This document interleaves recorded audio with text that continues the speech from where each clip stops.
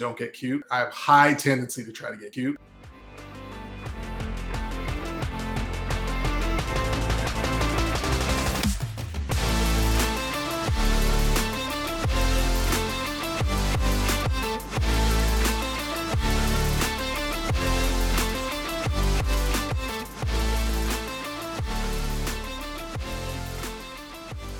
Hey, I think I did it right. You did. Welcome. We're good. Welcome to X and One. I believe this is this episode 4? Episode 4. All right, episode 4. I'm not gonna keep track of it. 10th edition is on the way. Lions out. We don't care anymore. So we decided after we kind of got established that we're going to start a. I don't want to say 0 to hero because that kind of really undermines Cliff. But we decided we're going to try to elevate Cliff's play a little bit. I don't know. I think the best way to do this is kind of tap into Innes coaching because it is now coaching full time. Our guest, who should need no introduction, we'll go through introductions here shortly. And this is a good plug for what you can expect if you're coaching or receiving coaching. But then also like my growth as a player, things I wish I had learned, spots where like I had plateaued, and then like what helped me push through those plateau points. And then honestly, it's kind of been interesting because someone who I came from when I was on break from 40K, I played a lot of competitive League of Legends, and it was kind of interesting watching that community grow in its own self-awareness of like what it takes to be competitive and how to do competitive analysis over the course of the decade that I played it. And it's interesting almost going back in time and watching the 40K community go through those same steps. So without further ado, I am one of your co-hosts, Tim Penny. This is Stody Cliff, other co-host, and joining us for the first time is the man who needs no introduction, the captain of Team Scotland, one of the founders of formerly Fight Club, now Stat Check, Innes Wilson. Hello, Cliff and Tim. Thank you so much for having me. It feels like it's been not long since I was logged in to this very platform doing a very similar show on the same network. But it's a completely different show. I'm not in charge. That's why there's a thing in my little thing that says I'm going to forget 100%. But it's fine. I'm not in charge today. It's great. I get to kick back, relax, let you guys do all the heavy lifting. Wait, no, the other thing. It's good to be here. We were all on stream together like less than a day ago. What was felt like kind of a fever dream. My sleep schedule is not yet recovered. I definitely went for a nap before my coaching call, then woke up and had coffee for the first time in about 6 months. Let's be honest. Has GW reveal stream like ever really been worth like staying up for? Like we do it to ourselves every single time. But I would have been up at 3 a.m. anyway because my life is a mess. Oh my God. Well, time out. Let's give GW some credit where credit is due. One, for those of you who are tuning in now, we had an Adepticon live stream react show last night. It's like sort of funny. It's worth checking out. You can hit it on the channel. But for Innes, it was 3 o'clock in the morning. For the rest of us, we were coming up on midnight. GW, there was some pacing issues, but new Lizardmen models, they slam.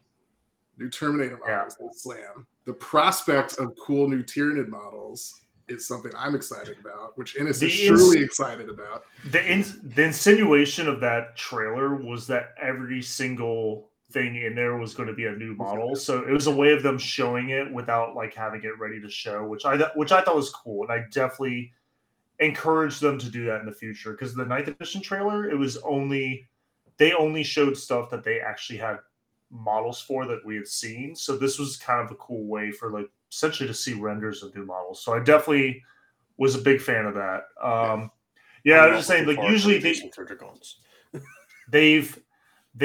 something I've noticed with GW live stream reveals, it started happening about maybe 3 years ago is when they started kind of going this trend, and like it's the same reason why like I don't know, I think like the same thing direction they've gone with White Dwarf, where it's more like an advertisement.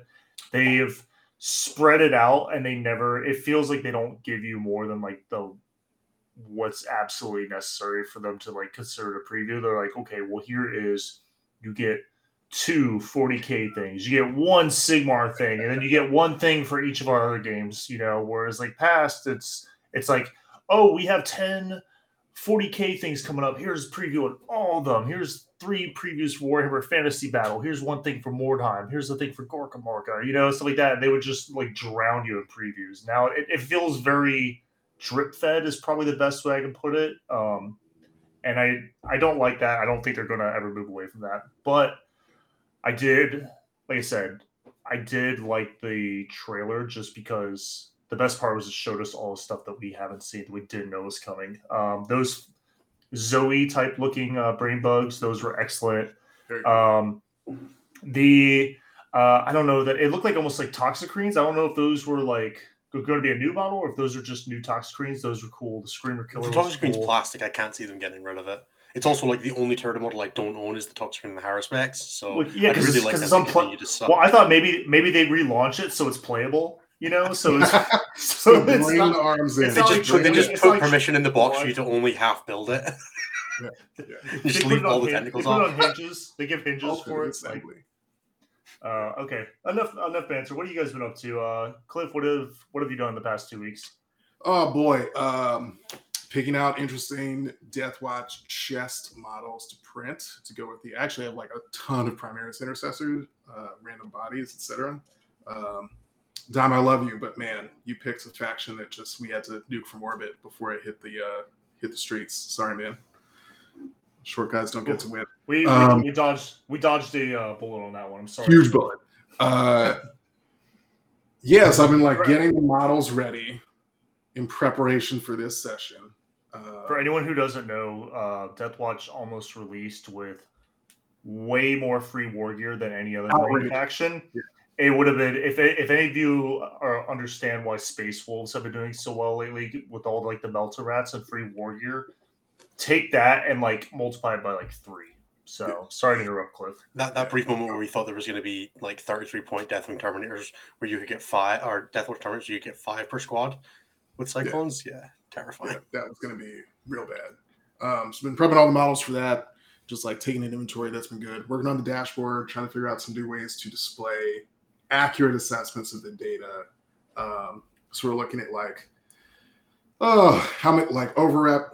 How many people are in the top 4? You can see that naturally. Now I'm trying to look at how many people go 3-0 to start an event. What percentage of a faction's players are doing that?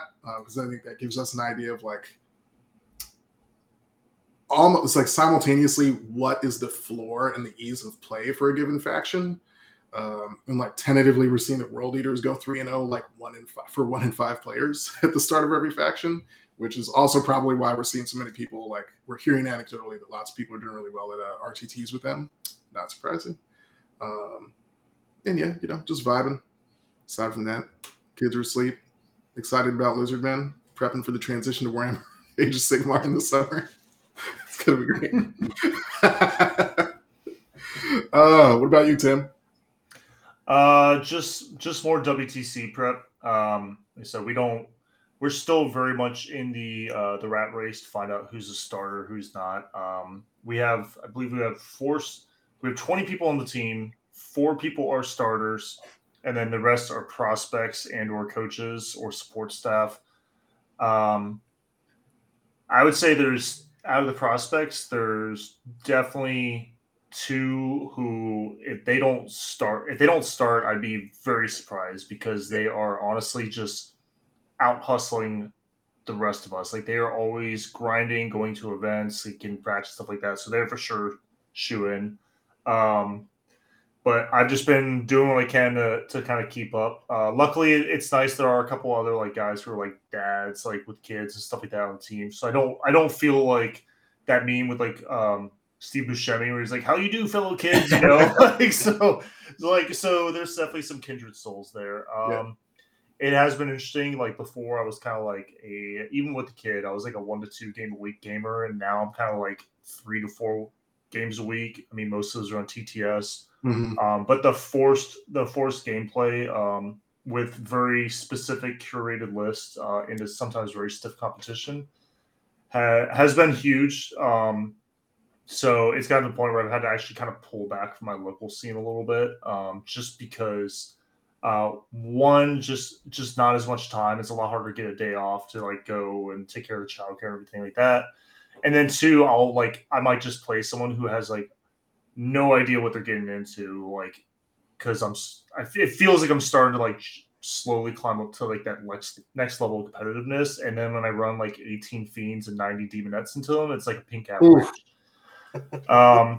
So speaking of, I actually went up to I went to an RTT because I was trying to build some reps to that list, and so I went up to the RTT that our sister meta up north in Palm Beach, about an hour north of us, or hour north of me in Fort Lauderdale.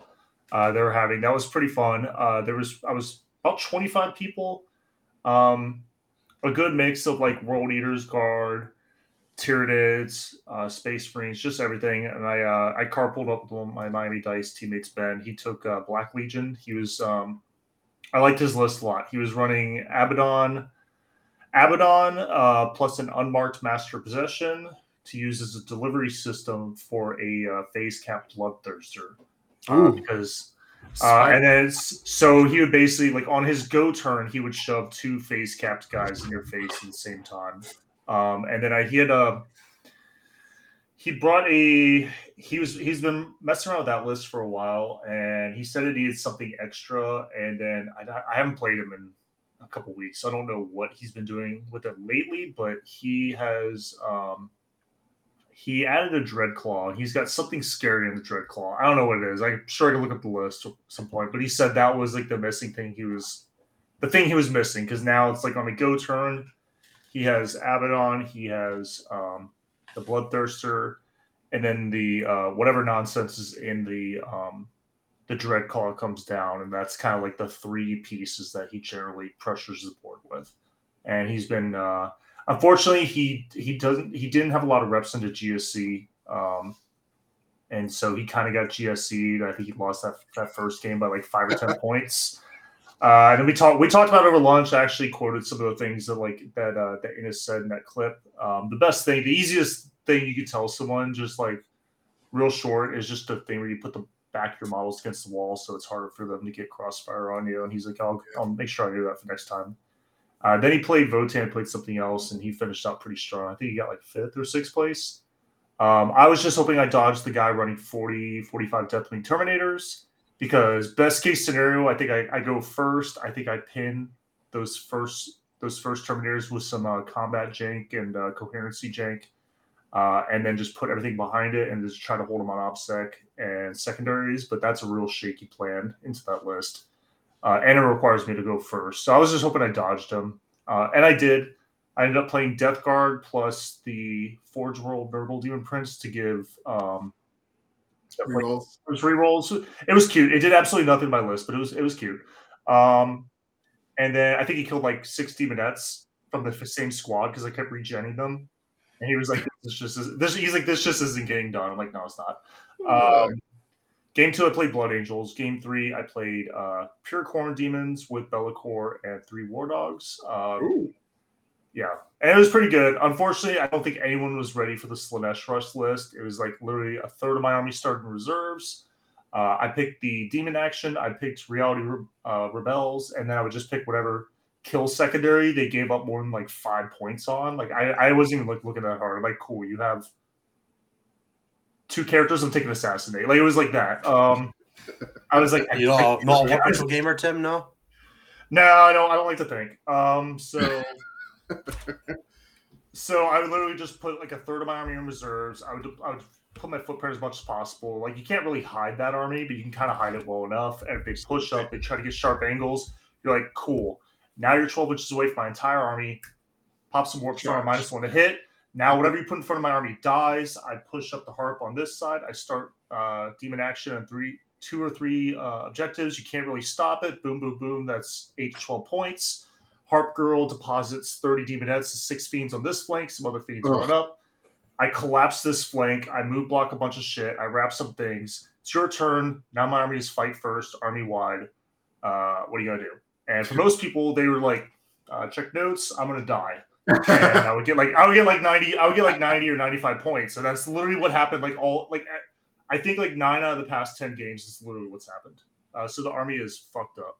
Yeah, it's not a particularly multi-dimensional list, but the dimension it does have is very good. Because the dimension it has is warp speed straightforward. It's pretty fun. Turn 2, you're charging with like 10 to 12 units at the same time, right? It's just like a strike first fest. You're like, cool, I guess I literally get slammed. And it's doing the same thing like the Orc Wallace does, where it's just you have not enough activations. Yeah, exactly. I mean, I have there's a very common theme like with most armies I play where they're all like high rush, high pressure type armies, and sometimes they have shooting, sometimes they don't. But usually I just add shooting as like a way to deal with phase caps or a way to break tank units that are going to have thunderous interruptions like the Warden bricks or like Terminator bricks, stuff like that. But if you don't have good shooting, then you just need to find other ways to deal with those problems. And you just move so fast, you score hard, and you have fight first. It's actually not that bad. And then I played my second round of Vibe Check League yesterday, and I actually played Rob Williams from our server, and he was playing Black Legion with 2 units of Havocs, Abaddon, Terminator Brick with the -1 to wound, Dark Apostle, Master Possession, everything. We were playing Scouring, which was great for me, although he had, his CSM's a combat army, so it wasn't terrible for him either. And he had a unit of 2 units of Chain Cannon Havocs and a unit of Las Cannon Havocs. So I was kind of like, well, I took Assassinate. I didn't really want to go for Thin the Ranks or No Prisoners, although in retrospect, maybe I should have.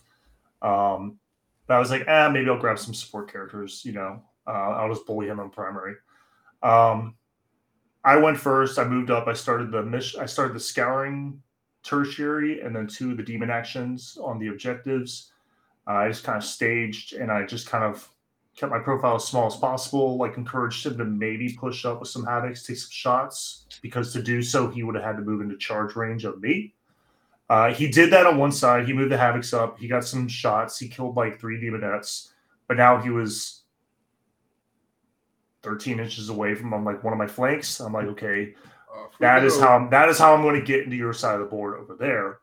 I moved up some Fiends on the right side. I think it was mission table 26. So there's a pretty nice staging ruin up there on the right hand side. So I moved some Fiends in there, and then some Demonettes, stuff like that. He kind of moved the Terminators up, but he didn't really have enough movement to like get like angles. So he was able to erased like a Demonette unit with full hit and wound rerolls. And then he moved up a Venom Crawler to get some pot shots into the Fiends, and that was kind of a mistake because they were fully buffed. He did nothing. And that was actually kind of a nice little leaping off point that I wasn't planning on, because they have like Venom Crawlers have like 6 or 8 shots and then like 8 attacks, something like that. So they're pretty good multi-phase, but they're not like something that like I was scared of with this list. So turn 2, basically both Harp Girls ran forward. Demonettes ran up. They charged the Venom Crawler and then basically used it to slingshot themselves onto the objective that Terminators were on to basically steal that objective. Those buffed Fiends, Abaddon was standing next to a unit of Havocs, a unit of Chain Cannon Havocs, and a unit of Possessed. So they charged into Abaddon, the Possessed, and the Havocs.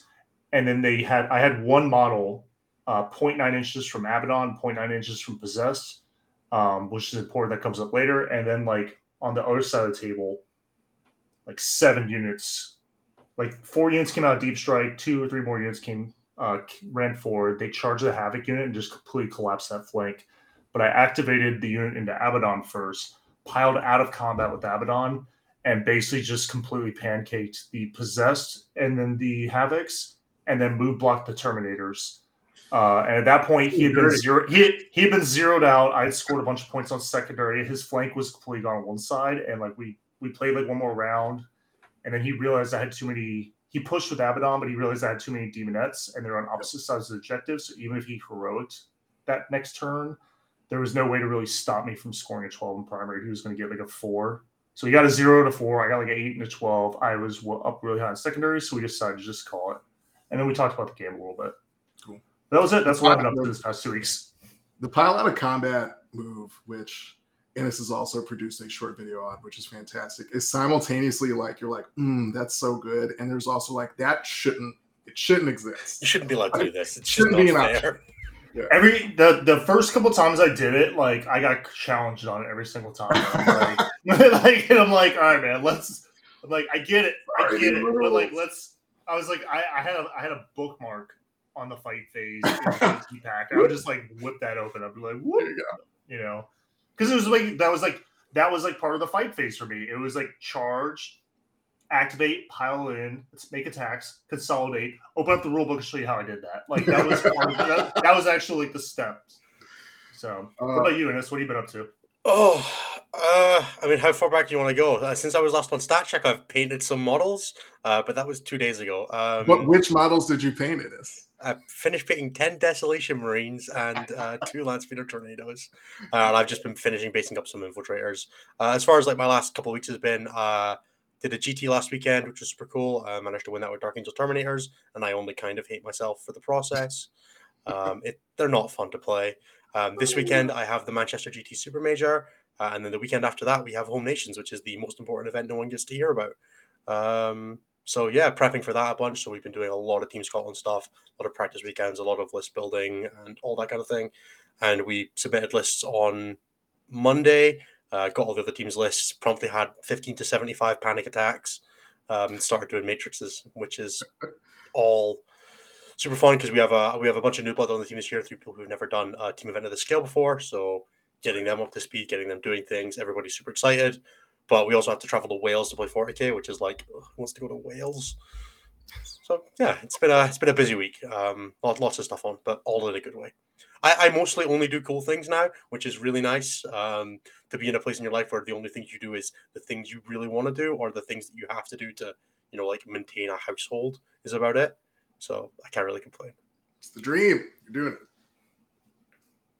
Awesome. Okay, so basically, I'm pulling like sorry, I have like several tabs open because I wanted to do this in an article, but like I'm decent at speaking. I'm not so good at writing. I just wasn't happy with it. But basically, my concept was for this episode was to basically let's assume we're starting from scratch or kind of from scratch with Cliff as someone who wants to kind of take his game to the next level, or at least start getting in the mindset of becoming more competitive and then staying there. Which a lot of times we'll push and we'll practice like when we're getting ready for an event, but also just like working out, the best way to be in shape is to never get out of shape in the first place. So I was going to show him kind of like some of the methods that I use just to kind of keep myself competitively ready, even though a lot of times I'm not, especially as like a dad, someone who works on the weekends, someone who works a lot of overtime.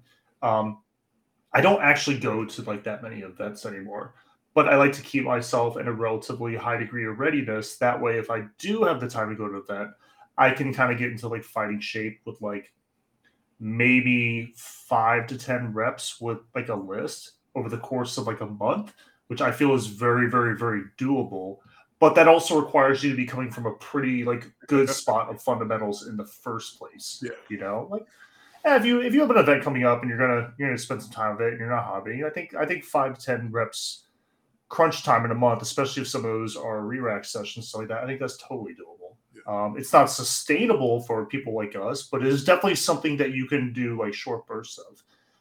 So it was very important that I kind of push Innes to redo his article, how Tim Pooney ruined my Thursday or Tuesday. I don't remember what. I think it was a Tuesday. I honestly don't remember at this point. The best part was that I know Innes was at work, and I was like, he has the perfect mind for this. I'm gonna ask him a question that's gonna live rent free in his head until he fully like drills down deep into it, and then that's exactly what happened. But he was like, he wasn't really an opportunity to drill down, so it just lived rent free in his head all day at work, and I totally I think I went to the bathroom 14 times during a 7-hour shift. Just sit on my phone for 2 minutes and put down what I've been thinking about for the past 20 minutes. But it was into the stall. Again, I'm gonna reference League of Legends. There was a post I saw because League of Legends, like on Reddit and some of the other like websites where people were like very dedicated to getting better at League of Legends. And that kind of started around the same time that lots of like teams and esports and spectating started happening with League of Legends. That's when all of a sudden there was like this big desire for average players to evaluate their own play, evaluate other players' play, and improve themselves. We're starting to see 40K do that a little bit as well. And I think a lot of it ports over. And one of the things I saw was basically there was a, I don't remember, there's so many of them and they come and go, especially over the past 10, 20 years. How has League's been almost like, we're on season since like 2010, 2009, I think. Yeah, I was about to say, because I started playing like 2010, so it's been out. Because it's always been like season 1 is 2011, season 2 is 2012, and so on and so forth. Yeah. So I started playing League in end of season 2, start season 3, and played fairly seriously through like 2016, and then got out of it after that, and kind of dipped my toe back every couple of years. But I played 2010, and I played seriously up until about 2015, 2016. Then I got out of it. I haven't really looked back, but anyhow, a lot of the concepts. There was this coach. I don't think maybe he's Challenger or something. I don't remember. It's not important.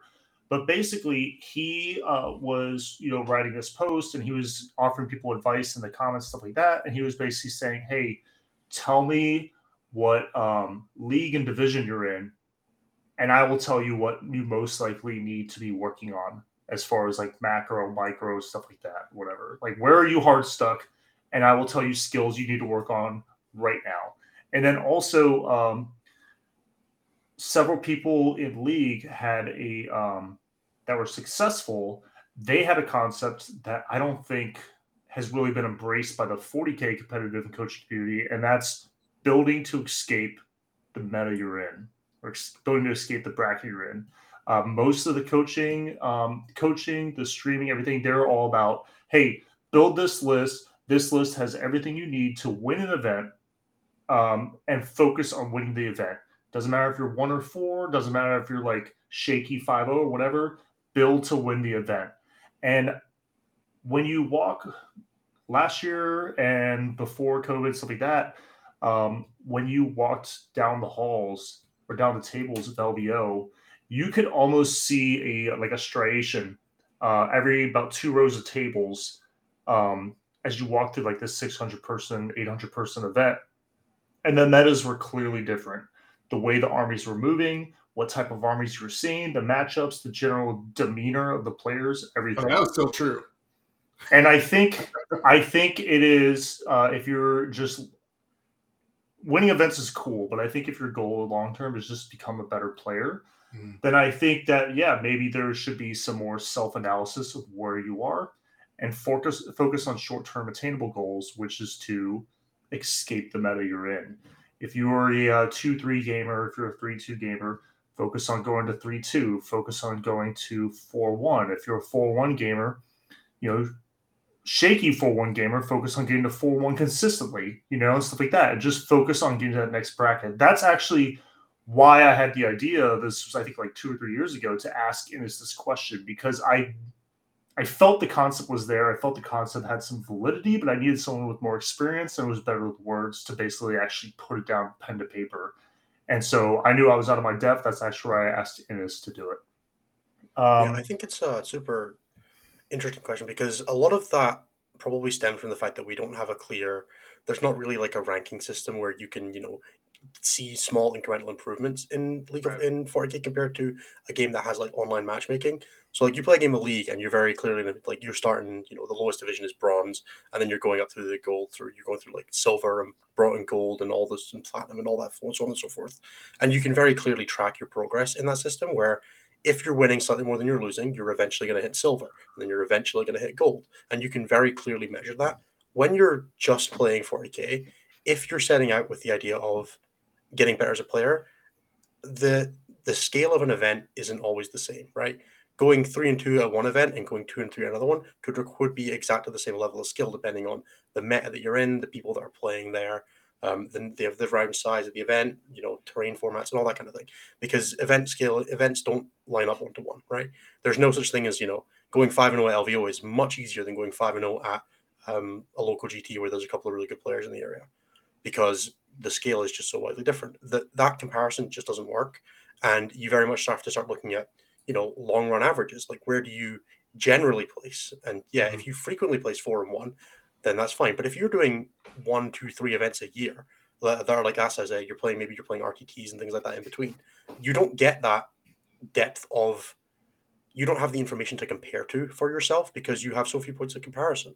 So it's very difficult to see yourself improving if you went to one event and went 3-2, and then you go to another one 3 months later and go 3-2 again.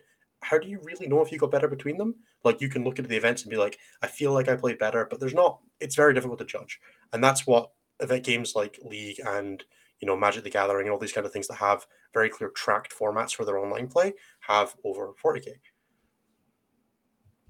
Yeah, and it's a little bit of a moving target too. If you play with like your teammates a bunch and they're putting as much into it as you are, they're going to improve as well. And so if you all are improving at roughly the same rate, you're not going to like feel like you're getting better. And then this is also one of those situations where because it's so gradual, it's very hard to self-analyze. It's the only kind of feedback I've really gotten on it, like personally, is like when I play someone, and then I don't play them until like a year later.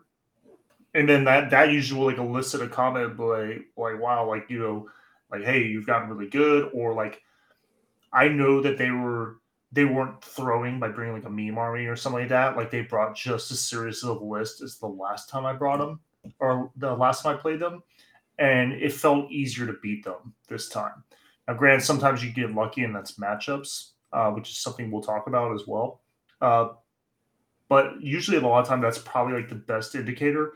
It's like when someone hasn't seen you for a year or two, they're like, "Oh, hey, you lost weight, you look great, blah blah blah, new haircut, blah blah blah." It's kind of like it takes someone to be removed from you for like a few months or years, and then reintroduced back to you under similar circumstances, and then they can see the difference, because they see several months of progress summed up in like an instant, whereas you don't.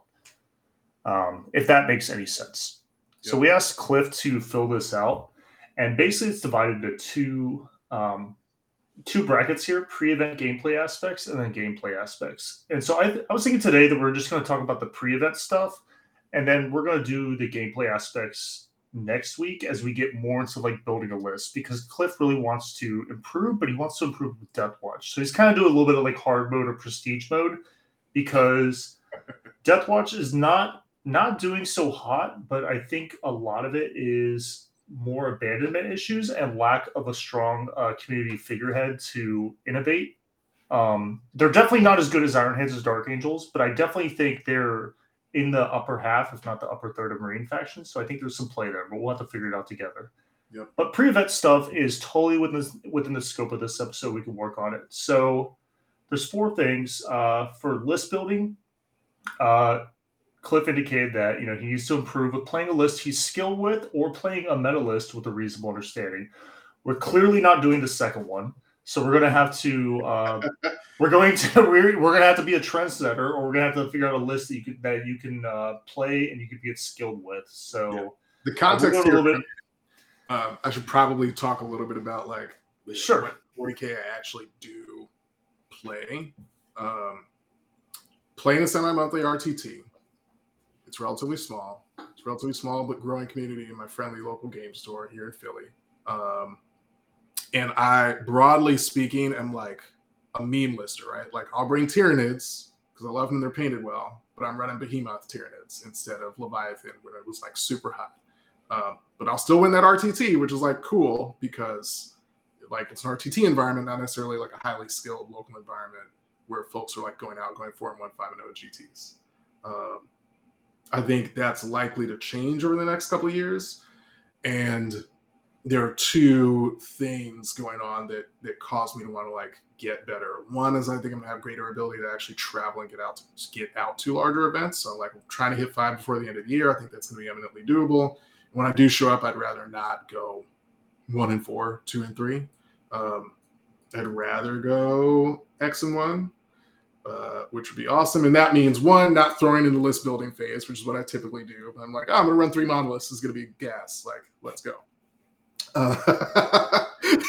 It was not gas. It was not gas. and yet you win 2 games and lose 1. You're like, cool, triple nonetheless, had a great time. And then 3, just as an internal goal, this might ring true to people that have done other competitively oriented things at a relatively high level.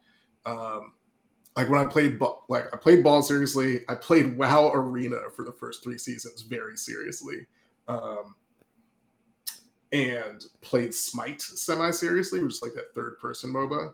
And like it's like a personal goal of mine to not lose games in things that I take seriously competitively. Like I'm very happy to get beat by someone who is better than I am, so long as I was like, I did the best that I could, and that person was just better. Like, cool. I hate the notion of going out really trying to compete and then losing because I just blew it. Like, that hurts. So the extent to which I can eliminate the likelihood of me blowing it, either wholesale or at like a key decision-making point in the game in 40K over the course of an event, that's like a big personal goal of mine for this work. Oh, yeah, that makes total sense. Do you want to touch quickly on what the framework that we're doing this on is, Tim, and maybe just like discuss the article in general for a second? Yeah, we should bring the article up. Maybe I can screen share it if you want to talk through it, Tim. Yeah, let's go ahead and screen share. That'd be perfect. While we're not too deep into it. Yep.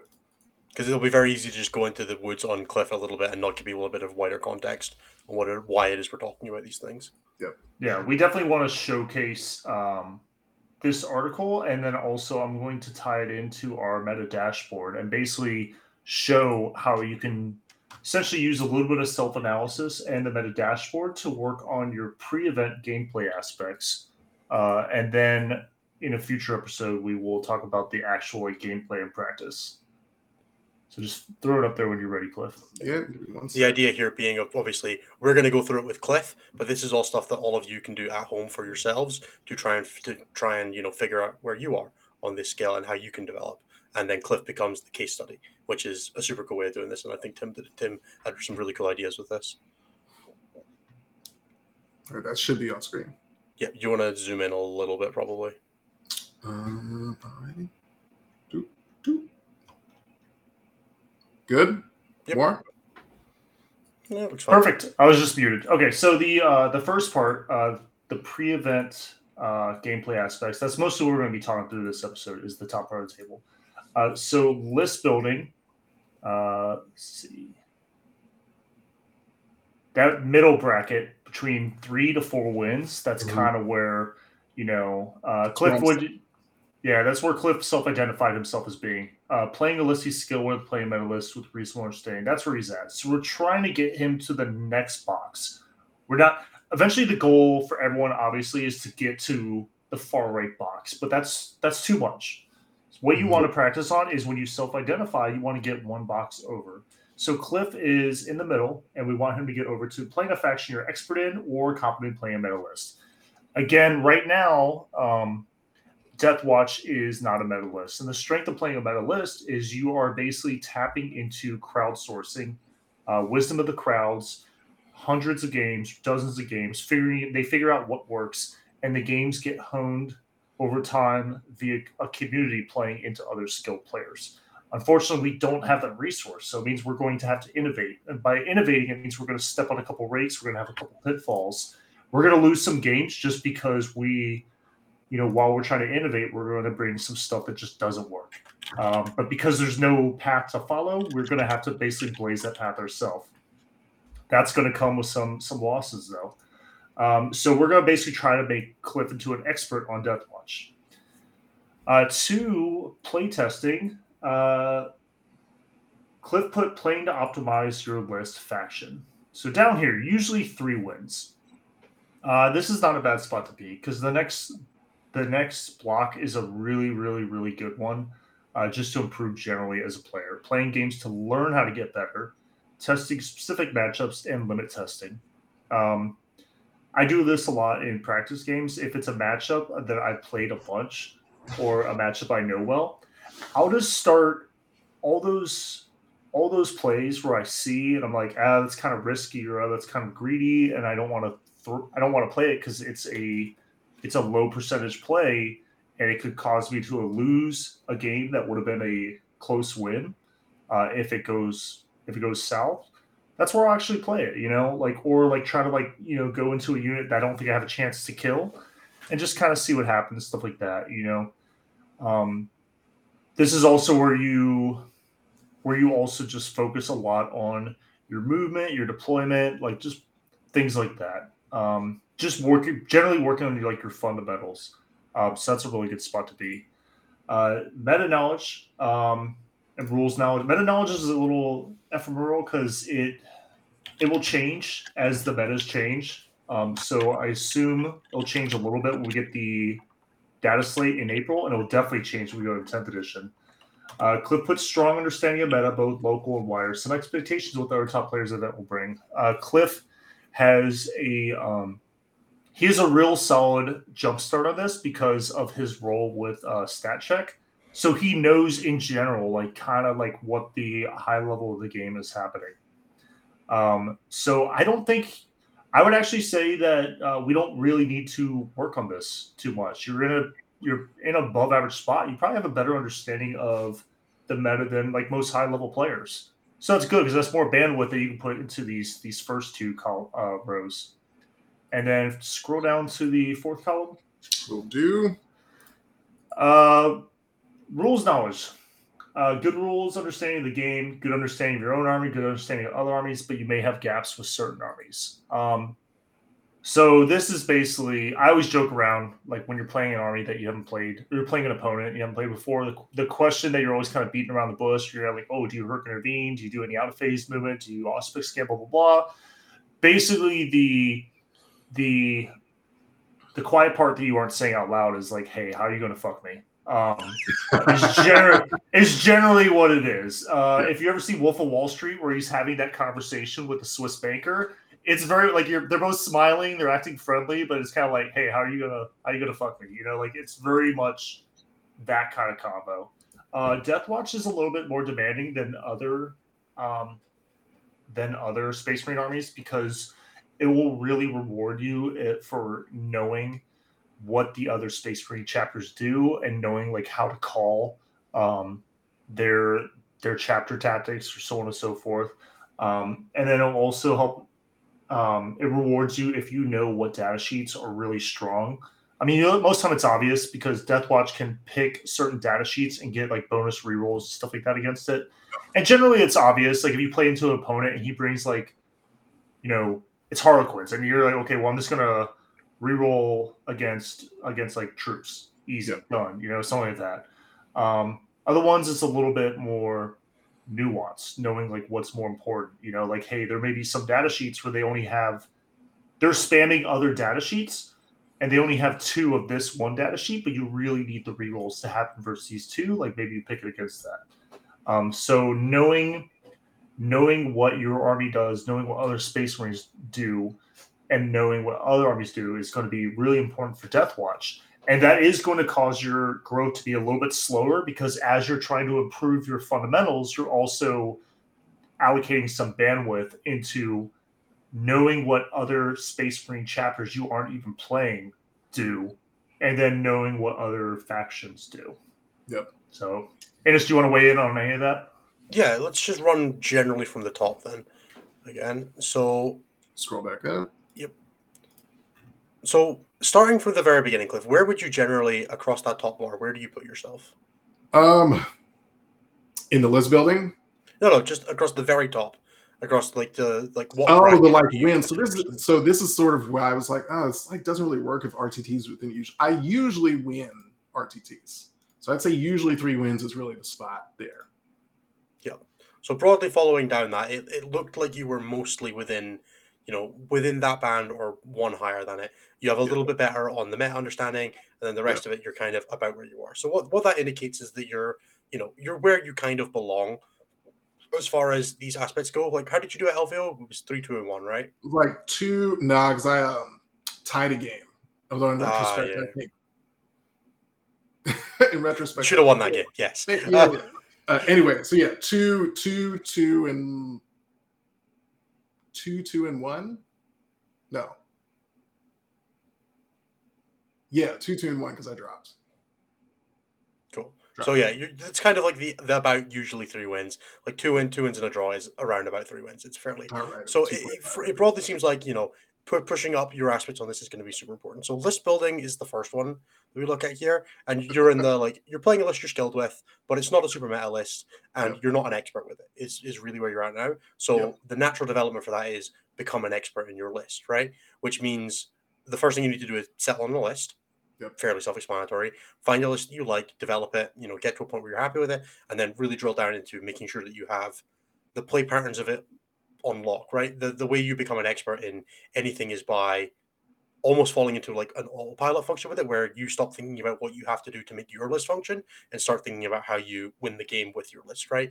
You don't have to think about where do I need my auras this turn, because you know what units need to have the auras, you know what needs to be on objectives and what needs to be pressuring, what's in reserve, right? And then you get past that and you get into the, okay, now that I know what my stuff does, how do I use it to win the game?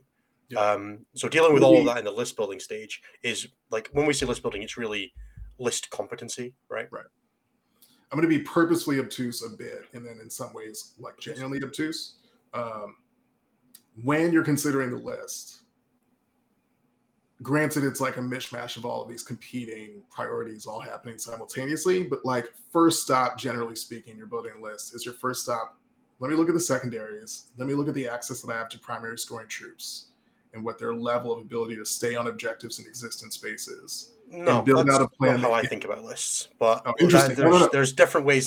Everybody, I'm going to go with the very easy. Everybody thinks about list building differently. We've lost him for a second. I assume he's just not going to do something. Everybody thinks about list building differently. Right. I always approach list building from what's the unfair thing that my list does? What's its competitive advantage? Right. Yep. It doesn't have to be secondary scoring. It doesn't have to be primary scoring. But there has to be something that you're better at than most other things that you can leverage to create game states where you are an advantage. Now, bingo. I'm with us on this one. That can be secondary scoring. It can be primary scoring. For example, that Slanesh list that Tim was talking about earlier is great at creating primary differential, and it has pretty good secondaries. But it has other advantages. It's also punishingly fast. It has an army-wide 4-point vulnerable save against shooting that makes it very difficult to deal with in efficient ways in shooting. Then you move into something like the Castellan list from 8th edition that everybody will remember. The competitive advantage there was that you had this Castellan that could just sink resources into itself and output withering damage, and then you supported that in whatever way possible. I always approach from what is the most unfair thing my list can do right now, and then I go from that framework into how do I make this win games. And that's not always the same way. Now, once you get into that conversation, then you start thinking, how do I make this unfairness turn into secondary advantage? How do I make it turn into primary advantage? And sometimes the answer is you can. Like the Tyranid list from from this edition. The way you turned it into secondary advantage was making sure they didn't have any units to score secondaries with. Like, hey, it worked. So right now for me, I'm playing Iron Hands. My competitive advantage is that I have an incredibly powerful army-wide special rule in ignoring heavy penalties and rerolling ones that makes heavy weapons insanely good. Then I have the Volkite Contemptor. And those two are the competitive advantage. Those are the two things that I'm focusing on, and I'm saying I have incredibly good Devastator Doctrine, and I have this guy that you can't interact with. How do I then make that win games? Okay, well, what are good scoring options? Codex Warfare, cool, that slots in greatly. Now, okay, that's one secondary. One secondary doesn't win a game. Now I'm like, okay, Oath of Moment's pretty good. Okay, I can take behind enemy lines. Oh, I can, play shock tactics. How do I add in trading units to this list? How do I make it so that I can get units into the middle to score Oath of Moment? So I can score points with secondaries that way. And then that leads you into, okay, well, I need some fast stuff. Okay, scouts and speeders are pretty good. They get some heavy weapons, so they're multidimensional. But also Vanguard Veterans. Vanguard Veterans are great at trading pieces. I don't have any melee in this list right now. Then you go into the step of how do I make Vanguard Veterans better? Well, I run some melee chapter tactics, which seems counterintuitive with the rest of it. But then you realize that you have so many other advantages that you can afford to spend some of your list equity on making your combat better because you're so good at shooting anyway. And then that snowballs into what becomes then a functional list. Yep. But that all starts with the advantage of what is Iron Hands actually good at, and then how do I make that win games? You can approach it from the other side, but what you're actually saying there is, how do I look at the secondaries and identify secondaries that are broken and then build lists around those, which is the same thing, but it's only one way of starting a list design. You're saying that secondaries, how do I pick the secondary that's the easiest to score? So for example, if you were starting from the beginning and you were like, I want to play behind enemy lines because the secondary is broken. Yeah. Well, then you probably start working backwards from, well, what scores behind enemy lines the best? Harlequins? Right. Chinsical? And then, but that's a very different question, right? Because that that question starts with what secondary is the best, and that's a really difficult way to play the game, and I don't recommend starting like that. Yeah, if your game plan is to basically not like as soon as you start list building, and then correct me if I'm wrong with this, but as soon as you lead like your list building question with like, oh, what secondaries are I'm good at? That tells me that your game plan in a given list is you're going to basically try to like score an 8 on primary, and you're going to try to do your secondaries, and you're going to react to like what's happening in the game or mid board, but you're not going to actively disrupt what your opponent is trying to do, unless they like give you something on your side of the board. And generally, especially in 9th edition, especially I would say ever since especially Nachman, it's the game has really rewarded people that disrupt their opponent. Very, very, very much so, especially those 5 objective missions. Yep. So somewhere around, and then this was my last plateau, like because I used to play very much like that, and it was good up until a point because I would basically just create an impenetrable kind of board state and very closed board state. Closed board state is basically where you're not really overextending, you're not really being interactive, and it's very much like here's my impenetrable castle, blah blah blah blah. And then if my opponent made a mistake, I would then kind of jump out and try to shut the game down right then and there. But I was very much kind of plateauing at like 4-1 because obviously you would get to like those 1 or 2 people that either would just not make a mistake or they would outpassively score you, or they would disrupt you while at the same time doing what they had to do. It's like a lot of martial arts, they talk about like attacking and defending simultaneously. Mm-hmm. That's generally what you need to be doing. You can't just let your opponent like missile something into you and then you deal with it and then you reset and they missile something else into you and you deal with it and reset. You need to, and you'll see this like higher level games, both players are throwing like 1 to 2 disruptive offensive pieces forward while at the same time dealing with whatever their opponent put into them. And then that's kind of like the hallmark of a good player is when they are simultaneously reacting to whatever came over to their side while pushing disruptive tendrils and pieces into their side. And that's why you kind of see people like Anthony or stuff like that, where they have this chaotic board state where you have like several activations kind of going along like No Man's Land or stuff like that. And at that point, it gets very much, you can really start to see the skill come out when people are doing like sequencing better than the other guy, or they're activating in a more optimal order than the other guy, or they're able to get like kind of like a 2-for-1, like they multi-charge into 2 units and then move block a 3rd one, and then that kind of snowballs into a better game. But secondaries are pretty low down that list generally. And once you get into the in-game aspects, this starts coming up a lot more. But a lot of how you never lose the easy games is by getting more out of your units than your opponent is, which just means if you're using a unit aggressively, it should also be scoring your points. Or if you're using it to kill something, it should also be move blocking or screening, or you're just trying to make sure that your unit is doing 2 things. Or if it's going to shoot something, you should charge after, right? Yeah. These are all the kinds of things that you're trying to just get, 2 activations instead of 1, or 2 things instead of 1 out of your units. And that just, when you play a proper game like that, it just feels like you have more stuff than your opponent. Yeah. But that's all gameplay stuff. It comes into list building when you're trying to make sure that you have units that have options, but that's less important at this stage of things. You're really, for list building, you're talking about finding a competitive advantage over the rest of the wider meta. And obviously all of these things are super linked together, right? Yeah. None of this list exists none of these topics exist in isolation. Becoming an expert in the faction is going to come through playtesting and meta knowledge, for example. Yeah. But yeah, it's really just about making sure once you get that thing, then you really drill down into making sure you're getting the most out of it. And that's where being an expert in your faction comes in. Yeah. And Cliff will be able to get there because Cliff has a lot of baseline with Deathwatch already. He just really doesn't have that list coalesced right now because Cliff's not been playing Deathwatch. Cliff's been playing Knights recently, and he knows Deathwatch, but he's been playing Deathwatch not since like Kill Team Strike Force went away, right? Was probably the last time you played seriously. I had a couple games in on Vassal with the AOR. And this is very attainable too, because Cliff, I think, and this is also really the strong part of the community or team, is Cliff has been able to surround himself with a lot of people who constantly talk about the game at the high level.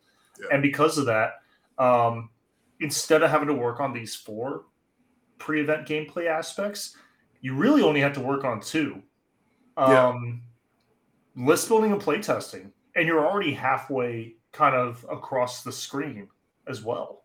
So when you're kind of in the almost like the inconsistent 5-win column, I would say, for as far as meta knowledge.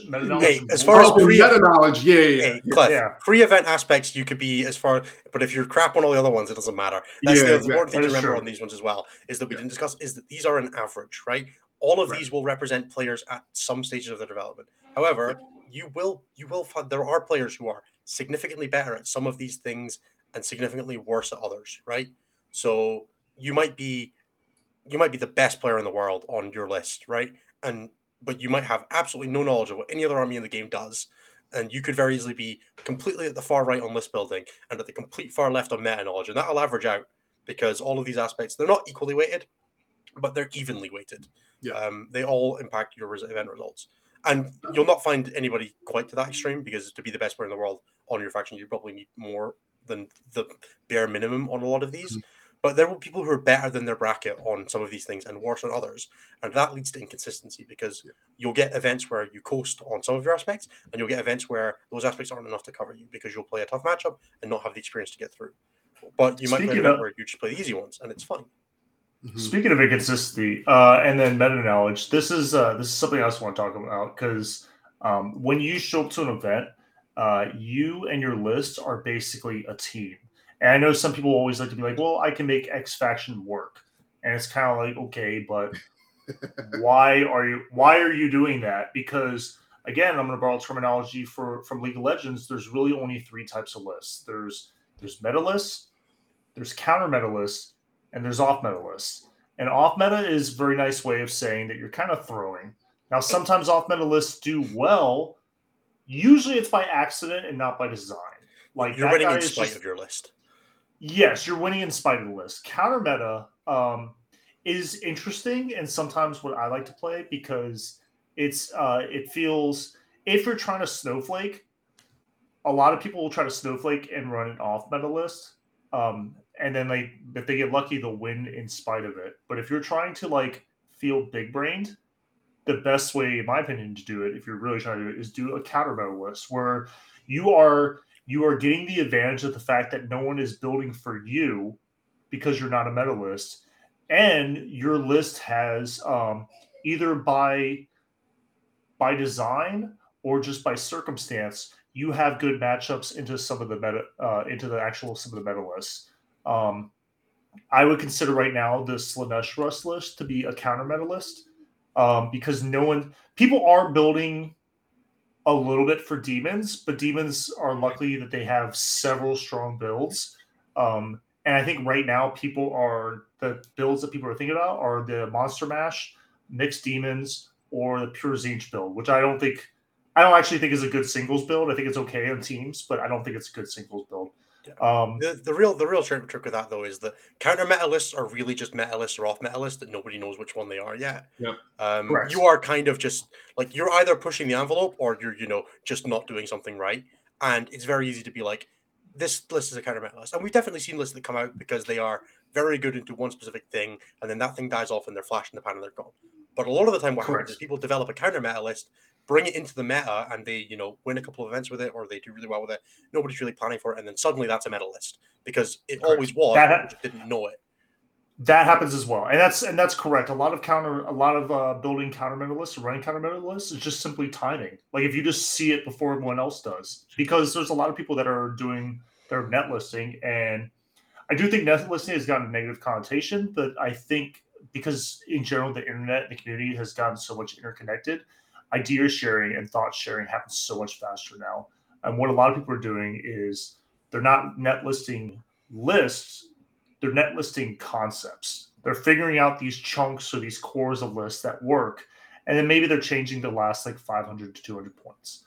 Again, like I said, unfortunately, we don't really have that capability. Maybe we can find 1 or 2 people that are doing well with Deathwatch, but for the most part, we're going to have to innovate. And then let me see if I can figure out how to share my screen, because that is actually a pretty good segue.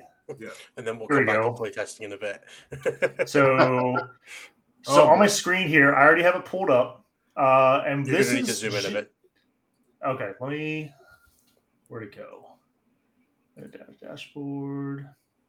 So I'll zoom in once I get there. Matchup matrix. Unfortunately, I'm tabbed. It forces me to tab out. So let me know when it looks good. How's that look? Yeah, it's better. It's better. Go more. How about that? Yep, perfect. Yeah, maybe one more. I'll Okay. full screen just in case. Sorry for any podcast listeners. So unfortunately, this is where you would want to be a live stream watcher because I have basically. Yeah, you can hit up metadata dashboard on statcheck.com and then hit the tab that says matchup matrix and then navigate down to the Deathwatch row to see how bad things are for us. As someone who has like 5 to 6 factions that I see on, a lot of times this is what I do when I think about taking a faction to an event.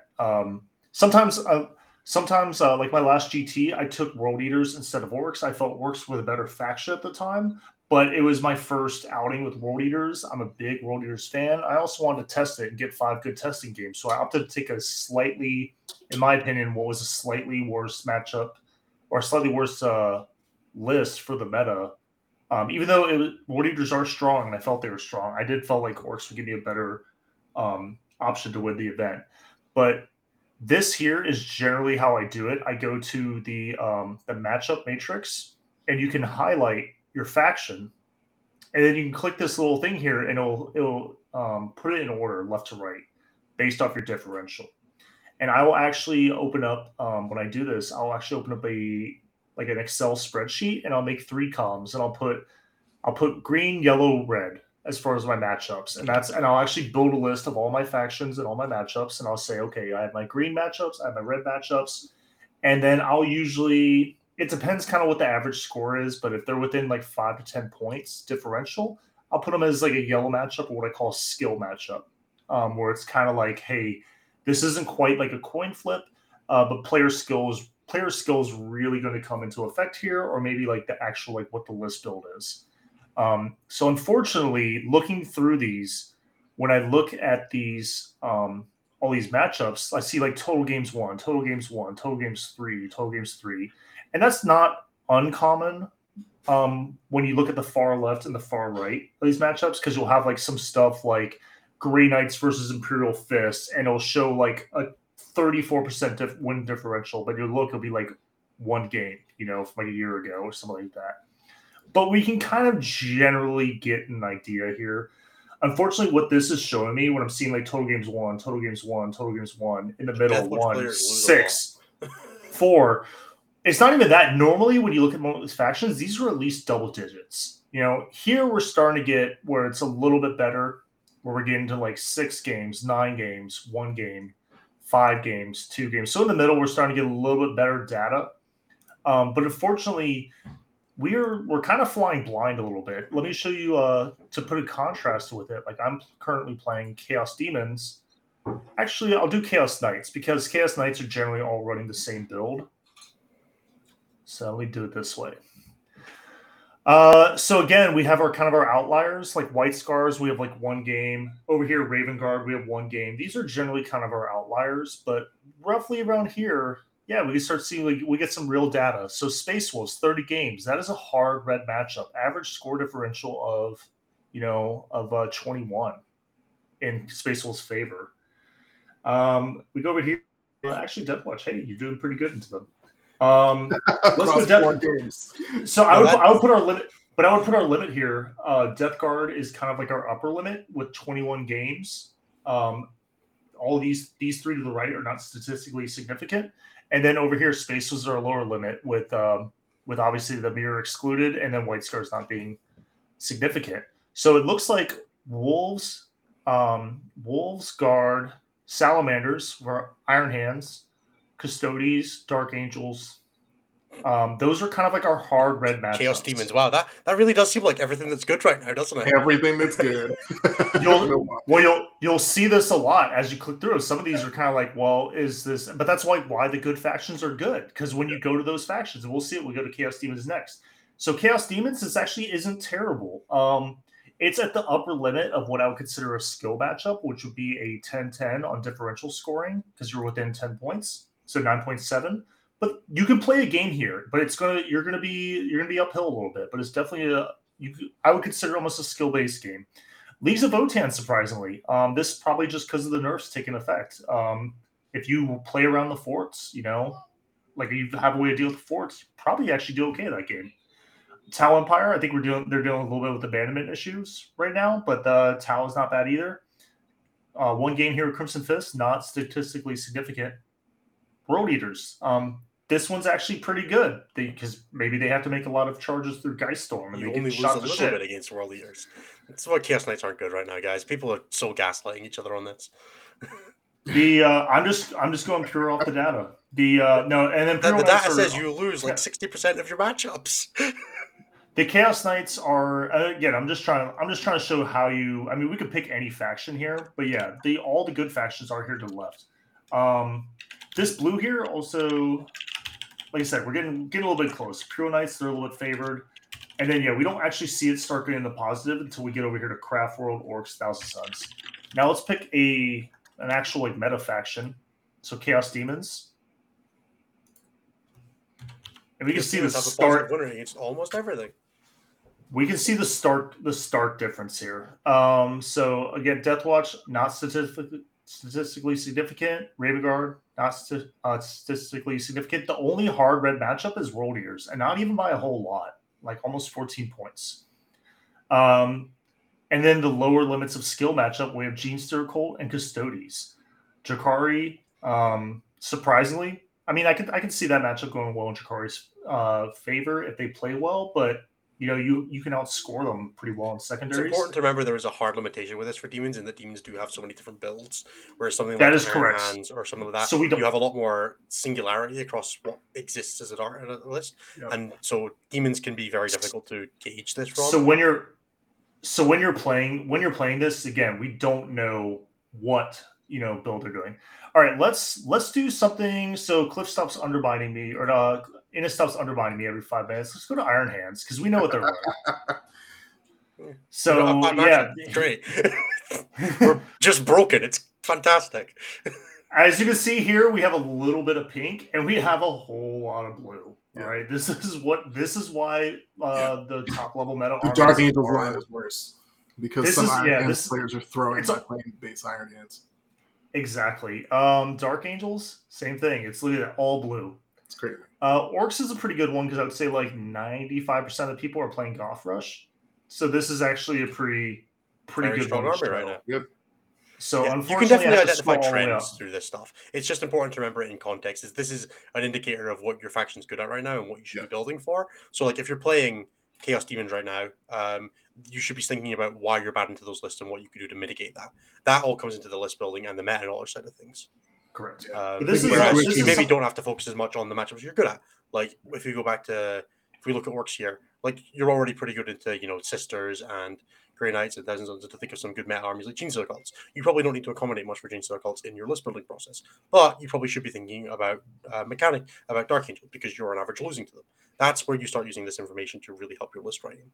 Yep. And this is what I do. Like I said, if I have several armies that are kind of close to each other, I will it helps you get knowledge that you already know subconsciously and gets it out in front of you and bring it to your consciousness. And this is just kind of like just one of several things that I do where I will actually make an Excel spreadsheet with like the 5 or 6 factions I'm considering bringing to an event.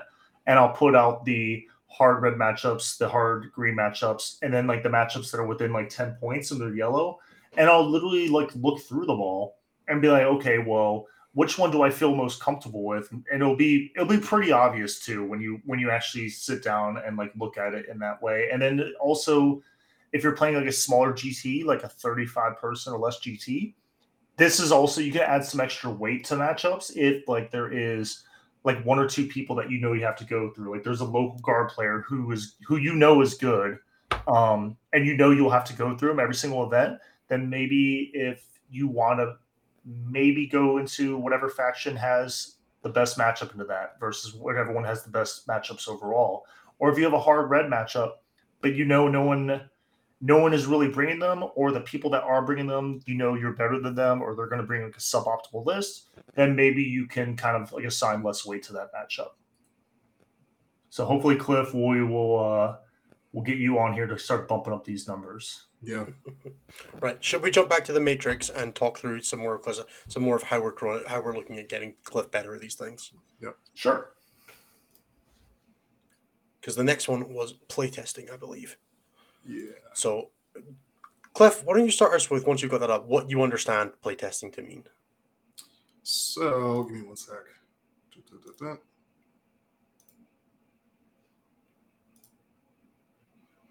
All right, that should be good to go. Yep. So it depends on the goal, right? So there's like, I assume, a set of sub goals within the broad notion of play testing, where you might start out broadly speaking, like, does this work? Like, does this work in general? Cool. Let me find a buddy that I know is like at least as good as I am, or like preferably better, and walk through turn 1, turn 2 of a game. Like, let's just like crank this out and see whether it like can achieve primary, can disrupt the opponent's plan, does actually execute the secondary plan that I thought it could do, and is good at existing on the board. And if those things are true, then like, okay, cool, maybe we're onto something. Thanks, Bonsai Kitty. And then there's like sort of like smaller oriented playtesting issues, right? So then there's like, okay, let's walk through, like, I think this is how a combat phase would go in like a given scenario. Like, I want to multi-charge 2 or 3 units with this unit. And this is like Deathwatch specific, because they can build really wonky close combat units with access to a lot of like different abilities, different base sizes, different movement within the combat phase. So just like, all right, let me see whether this like plays out the way that I think it would. Sort of like phase by phase testing. And then I think towards the end of all that, just to save yourself some time after like re-racks and like running these things, you're like, all right, let's just like play a game and see how this goes. And then you do it again. You evaluate whether or not, like, did it go well? Why did it go well? Was it by accident, or was it because I like actually executed on the plan and had the tools that I needed to execute on that plan? Or like, was it just like I got lucky with my dice and like my opponent blew it on a couple of key rolls or a couple of key decisions? Conversely, if you lose, like, why did you lose? Did you lose because you made this unit that you chose in the list to do a job actually sucks at that job? Did you lose because you thought that a given primary plan and like your unit's ability to exist there, actually like that's not going to work, it's too lethal, you totally misjudged how durable it was? And there's just like sort of above board stuff. Like, is this in fact, did I build a list that's actually just too much for me to keep track of realistically? And I need to bring it down so that I'm able to actually execute with expert decision-making on all of the options that I have available to me. And then like sort of work your stamina up to a point where hopefully you can make lots of decisions in real time over the course of the whole game in like, you know, a 3 to 5 game event. That part is so huge. Anyone that's seen like any list I've run, it's very rarely are they complicated, you know. Yeah. I'm with Anthony on this one, where I think just a little bit of aggressiveness and leaning into like disruption, which is usually just speed. I like speed, I like power, and I like redundancy. Because those let me disrupt my opponent. It lets me apply pressure before they're ready to receive that pressure. Because if you go into them a full turn earlier than they are expecting, and then you don't really let up, often they're usually out of position. If they made any kind of mistake in deployment where their units are out of position to support, and you're actively collapsing a flank and suppressing their primary, they're not really in a position to respond to that, let alone disrupt what's on your side of the board. And then if you bring redundancy, that helps you get back into the game if you make mistakes. You didn't know that they had a buff to give like an extra couple inches of movement on this unit, and then like you lose a unit to a charge, or they're able to get an angle that you didn't think they were going to get, or they had a stratagem to make that unit shoot a little bit harder than you expected, or you just didn't, or like they moved twice, something like that, or something happened that you just didn't see, or like even a dice spike, something you just didn't plan for. You have the ability to absorb that, you know, kind of like you stagger a little bit and you just kind of like, okay, I'm not going to tilt. I'm just going to get back into the game, you know, and then keep keep plugging in. If your list has redundancy, then you can absorb a hit or two while you're executing your game plan. And I think that's huge. It's also less mental load, and it's more you can focus on playing your opponent, playing your opponent's army, playing the primary and the secondaries and the board itself. Yeah. And it's to a point you made earlier, I think that like part of the reason the Deathwatch performance has not to date looked as good as it could is because like one, folks aren't necessarily they're not doing that process that you identified earlier of like, what is the most broken stuff in your book? Do more of that. In large part due to like, there's so many opportunities to get too cute in the Deathwatch book that it's like hard to stay narrowly focused on like, what actually in here slams and how do I do more of that more often? Cool. That's a good segue. What does Deathwatch do better than everyone else? Because I also noticed that like when you get cute with Deathwatch, they get expensive. So it's like a double-edged sword too, or like it doubles down on like the badness. Well, what do they do? Like besides choosing your own doctrine, which is something I've heard Innes talk several times about being not particularly strong when Iron Hands and Dark Angel can just camp in Dev Doctrine all game long. There has to be other strengths besides just picking your doctrines. I know some of the kill teams can do some pretty cool stuff. Like what do they do that other Marines don't? Well, all right. Well, before I give my sense of that, which is probably going to be off, Innes, is any of that playtesting purpose stuff? Is any of that off? Both for me and for people. So, I don't think it's off. I just want to like dial it in on where you are specifically on it. So for me, when I'm playtesting, the first like important thing for always is to reduce mental load later, right? Which is something you touched on. It's all about creating those patterns for yourself where you just get an intuitive understanding of how your list operates on the table so that you can move past. You're never going to be winning the game while you're always thinking about what you're doing is ultimately you should be able to hit a point where you're able to think about what you need to do next, right? The nuance in that is that if you have to figure out what you need to be doing to make your list function every turn, you're going to be using some of your mental bandwidth on the basics. Where do I need to put units? What auras do I need active? What stratagems do I have to use to make my units do things? And then you get caught up in the like, what stratagems do I have access to, as opposed to what stratagems do I need right now for this situation? That's what playtesting is about for me. It's about, familiarizing myself with the options my book has, the way that I play my list, the way that my list does things, what it looks like when my list wins. And then when I go into the game, instead of thinking about, oh, how do I win this game? I start thinking about how do I make this game look like a game where I win, right? So instead of being like, okay, so I usually win games where, so if I play this a bunch, I might end up in a situation like, usually when I win games with my Iron Hands, it's because I've hard alphaed them and I get a lot of time to score points in the end game. Okay, how do I make this a hard alpha? If I can't make it a hard alpha, how do I win the games where I don't do that? That's where you start looking into the full follow through of that's what playtesting is about. It's about understanding your win conditions and then creating those win conditions in game scenarios. What you then get to is like where you had yourself, which was at your like playing to optimize your list and faction, is because you're still learning those processes. That's where you are at the moment, is that you're still trying to get to the point where you have those patterns down and you're not having to think about the way you're playing the game. You're thinking about what you're doing next. And that's when you get into the next stage, which is like learning how to get better. That's where you're getting into the making sure I understand what my list is and finding my win conditions and analyzing and understanding your win conditions in those situations. And then testing specific matchups and limited testing is about finding the ways you can break that parity into games that are hard or into situations that are uncommon. Tim talked about it earlier, where you might just throw something at the wall to see what happens, right? In a practice game, because, well, there's not a lot of value in playing a practice game that you win, because you'd probably know that, 10 demonettes with the icon stratagem fairly reliably kills 5 Space Marines, right? But what's the chances that 6 does it, right? That's the questions that you start getting into. What if it's Storm Shields instead? Like, does 10 do it through Storm Shields? Does 10 do it if they have a stratagem that maybe makes it defensive strats?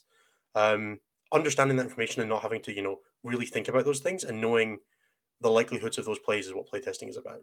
So for Tim, you might see, like, how valuable to Tim is 6 Fiends? How valuable are 3 Fiends, right?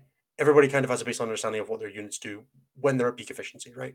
So you might know what happens to a 10-man Deathwatch squad that's got all of the buffs on it, and you can do the plus one attack strategy in CNOS, and it's got chapter max interactive, and you've got the CP to chuck it into white scars so you can advance and charge it, right? But what if it's the late game and it's turn 4, you run out of CP, you've got 1 CP left that you really have to do, you really have to reroll advance early to get onto an objective. How much damage does a 6-man squad do? Do you really know? And that's what playtesting is all about, is building those interactions in your head where you've played enough games with it, you can intuit those things and you can stop having to think about it in the moment and start fixing problems with the resources you have available to you. Because you don't need to playtest the games you win on turn 1. It's not super valuable. You need to playtest the games you win on turn 4 and 5. And that's the difference maker between going 4-1 at a tournament and going 5-0 at a tournament, or going 4-1 and 3-2, is winning the scrappy late game. And playtesting is about building to having a better late game for me. That's really what it's all about. There's also a degree of like having a matchup understanding. Like, you should probably know if something is like a hard red matchup, that if you go first and you hard alpha, you're going to kill like 3 Deathwing Terminators and it doesn't matter and you need to find another way to win the game. That like, there is merit in that, but that's a much earlier stage of playtesting than the stage that you're at. You probably know what happens when Deathwatch don't kill anything. But if you're trying to learn a new faction, then that comes in. But once you've got a bit of experience, it's really about the late game rather than about the early and mid game. Yeah, I always push people to do re-rec sessions, and I think inevitably there's always someone that says like, oh, like there's value in the late game, stuff like that too. And I'm like, yes, there is, but also know your audience. Like, people that are asking me this question are usually trying to get to a point where they have a playable late game on the regular, or trying to just not throw those first 2 or 3 rounds. You've got to make that's it who my answer is. Value in late game, yeah. If you are still at the stage where you're losing games in deployment, you don't need to practice your. You don't need to play that out yet. Yeah. Just for me, if I'm playing a game on turn 4 that's still super interesting, there is a ton of value in playing that out, even if it's going to be a pain in the backside, because I don't get a lot of opportunity to practice scrappy late games just because of the nature of the armies I play and the level of skill that I'm playing at now. A lot of my tournament games end on turn 1 and turn 2. Yeah. Those scrappy late games are super valuable, and you do not get a lot of opportunity to play the games where you are fighting for every point. And if you can get those in practice, that's what will start making you that level of player, right? Is that you win the games where, you go to, you're both working with 200 resources and 3 CP, or 200 points of resources and 3 CP, and you really got to make a game win happen here. That's where playtesting becomes super powerful for the future players. Yeah. So where do you, having gone through that, where do you place yourself on playtesting? Probably in the I've got a pretty good sense of like how the game's going to go the first few turns, but I think like you're describing, I probably need to focus on like I had a bad turn 3 and then turns 4 and turn 5 in general. What do those look like when I'm like down limited resources and I've got to make some tough decisions? That's probably where I need to focus. I'd say I need to focus on my playtesting. Yeah. Cool. Yeah. Cool. And awesome. I think it definitely sounds like you're going to be in this kind of middle area. Like you're playing games to learn how to get better and testing specific matchups and limit testing, but also because there's no real like pioneers or anyone we can really draw from, like maybe a couple individuals, but there's no broad concepts that have been tested across dozens, if not hundreds of games that we can point to and be like, well, that for sure works. Let's build a core around that. Mm-hmm. So we're going to have to do a little bit of this section in the middle, playing to optimize your list faction as well. And then we'll go into like list building on the next episode for sure, as we try to like get some games in on TTS and build some lists, everything. Fred Fortman definitely kind of showed up and answered our question about what Deathwatch does well. And we'll definitely draw on that when we start building lists for next episode, stuff like that. Yep. It definitely sounds like your guys are kind of lagging a little bit on secondaries, which immediately tells me we're gonna have to lean into pressure and primary play, which means like lethality, And there are ways. That'll come later. There are ways around that, like intentionally breaking our super doctrine is like an option on the table that would like open up Codex Warfare, so we can just be in heavy all game, or for as long as possible before we make the switch, sort of turn 3, 4, and 5, or more in close combat, and like You never switch. Switching is fake. Never switch. In general, it's better. It's better to lean into. I found in 40K it's better to just double down on a strength rather than try to shore up a weakness. Yeah. You want to be aware of your weaknesses and know what your game plan is going to be in that situation or those matchups. But generally, all the best lists have doubled or tripled down on their strength and just leaned into that. Like Slanesh Rush doesn't deal with high toughness, but like in the guard, I just kill everything that's not T8. That's not a rush. And then if it's something like Deathwing Terminators or Chaos Knights or something like that, I mean, luckily Chaos Knights are mostly T7, so I can actually kill them.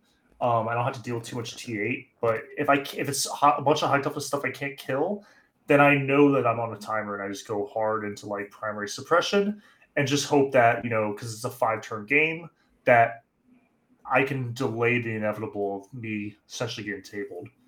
So let's go down to meta knowledge, man. Where do you think you stand on that? So I think, like Annis alluded to this earlier, because I literally make the dashboard, like I know what's good and what's not, and what's good into what else and what isn't.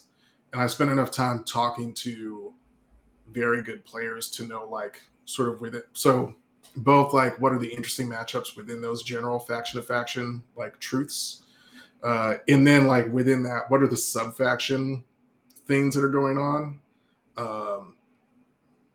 where the actual like real spice is happening, and what do the records look like for players who are playing those things, right? So it's one thing to be world leaders, for example, like slams, right? If you are at an RTT, or you're going into round 4 of a 5-round event so far, it appears that like world leaders is like great, which is, this is typically the case with monophase armies, as great as they are in a monophase. And like they have a particularly strong secondary game, which helps. It like builds directly into the way that the army plays. They're really good, but then you hit a point where you're like, oh no, I have to deal with like any one of the number of multi-phase armies that are like equally broken, but across more parts of the game, against higher skilled opponents. And you sort of start to lose stamina, which is why like world leaders are performing really well, but aren't necessarily like out here and like ending the world in the same way that like Master Artisans roll at a range Iron Hands is, or in the same way that Dark Angels broadly is.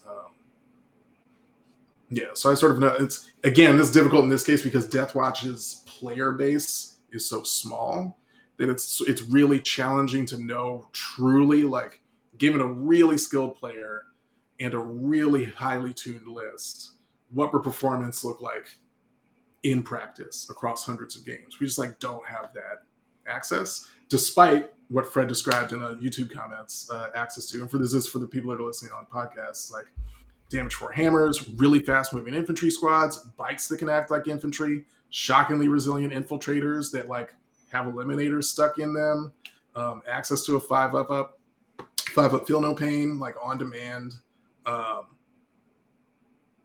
access to advance and charge in a bunch of units, like surprising access to moving infantry across the board instantly whenever you feel like it. There is stuff in there. We just haven't, again, because of the inherent cuteness tendencies of the faction, haven't really isolated like what is optimal and how to spam it. So what do you, Tim, let's do this one for you. What do you understand meta knowledge to mean? Because in there I have wider and local meta. What do you like take those to mean? So wider and local meta is, for me, like wider meta would be global or at least national, and then local meta would be essentially whatever applies to whatever event you're going to, whether it's an event you're traveling to or regional or whatever. And I think knowing the difference between those two is also important because most local metas are generally at least somewhat informed by the wider meta. So a typical local meta ARTT, you'll have your wider meta where it's like, hey, Dark Angels, Iron Hands, Demons, blah, blah, blah, whatever. And then you'll have your local meta, and your local meta, you'll have like maybe like 50% of the people in an RTT have like just any clue about what's going on competitively. And 2/3 of those, the people that have a clue, will be like paying attention to the wider meta and what's happening. And then like 1/3 will actually understand like the how, what, and why and stuff like that. But even though you maybe only have a fraction of your local meta that is paying attention to the wider meta, if they're playing enough games and that ecosystem is playing into each other, their decisions that they're bringing down from the wider meta will then cause ripples as everyone else in the local meta reacts to it, which is where like these kind of like weird like these jokes about like weird local metas kind of come from. It's usually something like that happening. But you have to know when the variance is happening in your local meta. Maybe there's a guy who, like, we have a guy locally who was playing guard and he was putting up like 70-80% win rates locally when guard was on their 8th edition book and were considered bad and pretty much abandoned by the community. And he was giving us like really, really, really hard games because he found like the one combo in that book that worked. And he was just a fundamentally very sound player and knew how to disrupt what you were doing. And he had all the hallmarks of a great 40K player. So I had to take meta lists and adapt them to beat guard back when like no one was really like taking that kind of stuff, That would be like a situation where like knowing what's good, knowing what people are going to bring, because meta just doesn't necessarily mean powerful. It just means like popular, but one usually drives the other. But locally, also knowing who you have to go through is extremely important. Yeah, that's absolutely spot on. Wider is what everyone's playing. Local's what the people you're playing against are playing. If you live in Anthony's meta, you're going to play against world leaders if you want to win a tournament. And knowing that is very important. If you're going to play in, if you play in Dundee, Scotland, and you go to an RTT, I'm probably there. Like, you just kind of know that, which means that you should probably account for what I'm going to play if you want to win the event. And, build to beat me or build to beat the other Team Scotland guys who are going to be there. Which isn't necessarily always going to be the same thing as what's good in the wider meta, because every event is a microcosm of the wider meta, right? You show up to LVO and the meta is going to broadly look like what the wider meta does because there's so many people. But you take any random 32 people out of there and put them into a GT, that meta could look completely different. There could have been, a random 32 sampling of people that event could have had no Thousand Sons of Flamers or no Tyranids or no Blood Angels, or it could have been, 16,000 Sons players. And only because most events at this scale are local events, you will probably know like the 3 good players at your tournament. What's that guy been painting recently? What did he post in the hobby Discord? He's super proud of his Desolation Marines. He's probably showed up with those. And having an understanding of that and doing that very limited amount of background understanding will help your gameplay in a local event. Yeah. And locally, I've got a good understanding. It's like there's a very good Inari player, there's a very good Tau player, there's a very good Slaanesh Demons player. I'm like, if I go to an RTT, I'm going to play one of these people for the top spot, and that's just what it is. That makes sense. What's the next row? We can go through that. Rules knowledge. Cool. We can go through that, and then we'll go into the questions. All right. The rules knowledge is really just like a baseline. Like I would almost say rules knowledge is like a checkbox that you have to hit, where you have to just hit a point. Like once you meet the minimum level on this, it doesn't really go away unless you let it decay. Like if you stop following 4K for a bit, this goes away and you have to re-up. But I would almost describe this as like a subscription service. Like as long as you're paying the monthly tax of reading the new rules, and having a baseline understanding and making sure you know your codex and the data sheets you're using, rules knowledge is probably the easiest of these things to develop because you don't need to play 4K to develop your rules knowledge. Yeah. If you stop playing next week and then you start playing again 6 months into 10th, like just know that you're going to be several squares back from where you got to pay 6 months of that subscription service again, plus a little bit of upkeep because you've not played for 6 months. That's really all it is, right? Yeah. It seems super banal to say it that way, but it really is just keeping tabs on what's happening in the game. You probably don't need to read Warp Meld Pact, but you probably do need to read the Guard Codex. Is really that's all rules knowledge is. Cliff, you had yourself at like gaps with certain armies. Is that just because you don't see them very often, like you don't get to play against them, or you just never really sat down with the codex and never sat down with a list and just try to break down why it works and what the interactions are? It's both, honestly. So it's both not running into it locally and also like not reading the book. Like AdMech, I still have I'm like, I don't know. I'll be honest, I have still kind of like let AdMech slide. I know like the boogeyman stuff, and that's about it. Like every time an AdMech person like goes through the command phase, my eyes He's glaze like, over. okay, and, man. like, I'm Yeah, just, sounds good. I'm silently saying, like, please, I hope you're not taking me for a ride, and I just kind of let it go. Totally. But then same vibe with like GSC. I'm like, I don't know, seems cool. we can definitely fix some of this with TTS. I don't know if you're in the Vibe Check League, but like you and I, I'm not. Yeah. Okay. I know AdMech already. I know AdMech because I can lost to them often enough that I was like, nope, learning this. Cliff, I can link up to you like when you have some spare time, and we can get some TTS games. So that way we can kind of like have like Cliff's out there playing Vassal. Tim, you can fix him. We'll play some TTS games before the next show. We'll definitely work on this. But me personally, like everyone's approach to this is different. I'm very much like a tactile learner. Like I can read something a million times. I won't know until I see it in practical application. I like to generally like when a new book comes out, or even if it's not a new book comes out, but like one of the list I'm playing, I go through that matrix matchup, and it's a yellow or red matchup, and I'm like, oh, I need to kind of like know what this does. I'm a little bit shaky on it. I will actually go back to, because usually they stay pretty evergreen. You just got to sprinkle in the data slate like buffs or nerfs, whatever. But I'll actually go back to the Goonhammer articles. They're very well written for getting like the high level kind of tops of like, what does this army do? I don't need like the hard numbers, but what does it do? Yeah. What's the play style? What's the play pattern? And I'll go read through that. I'll go check the data slate. And then like maybe if I need to drill down a little bit deeper, I'll go into Wikipedia. You know, it's very nice because you can go into any Discord, any good Discord, and you can kind of see what people are buzzing about. If you see the same things over and over again, like GSC, they're like, oh, they keep talking about neophytes, they keep talking about jackals over and over again. Maybe I should know what those data sheets do. I don't need to know what the army does yet, but let's find out what those data sheets do. It's a very small, attainable goal. You go to Wikipedia, you look at the data sheets, all the strategies it can use are right under it. You're kind of like, okay, now I'm starting to see the threads, the common threads of the combos.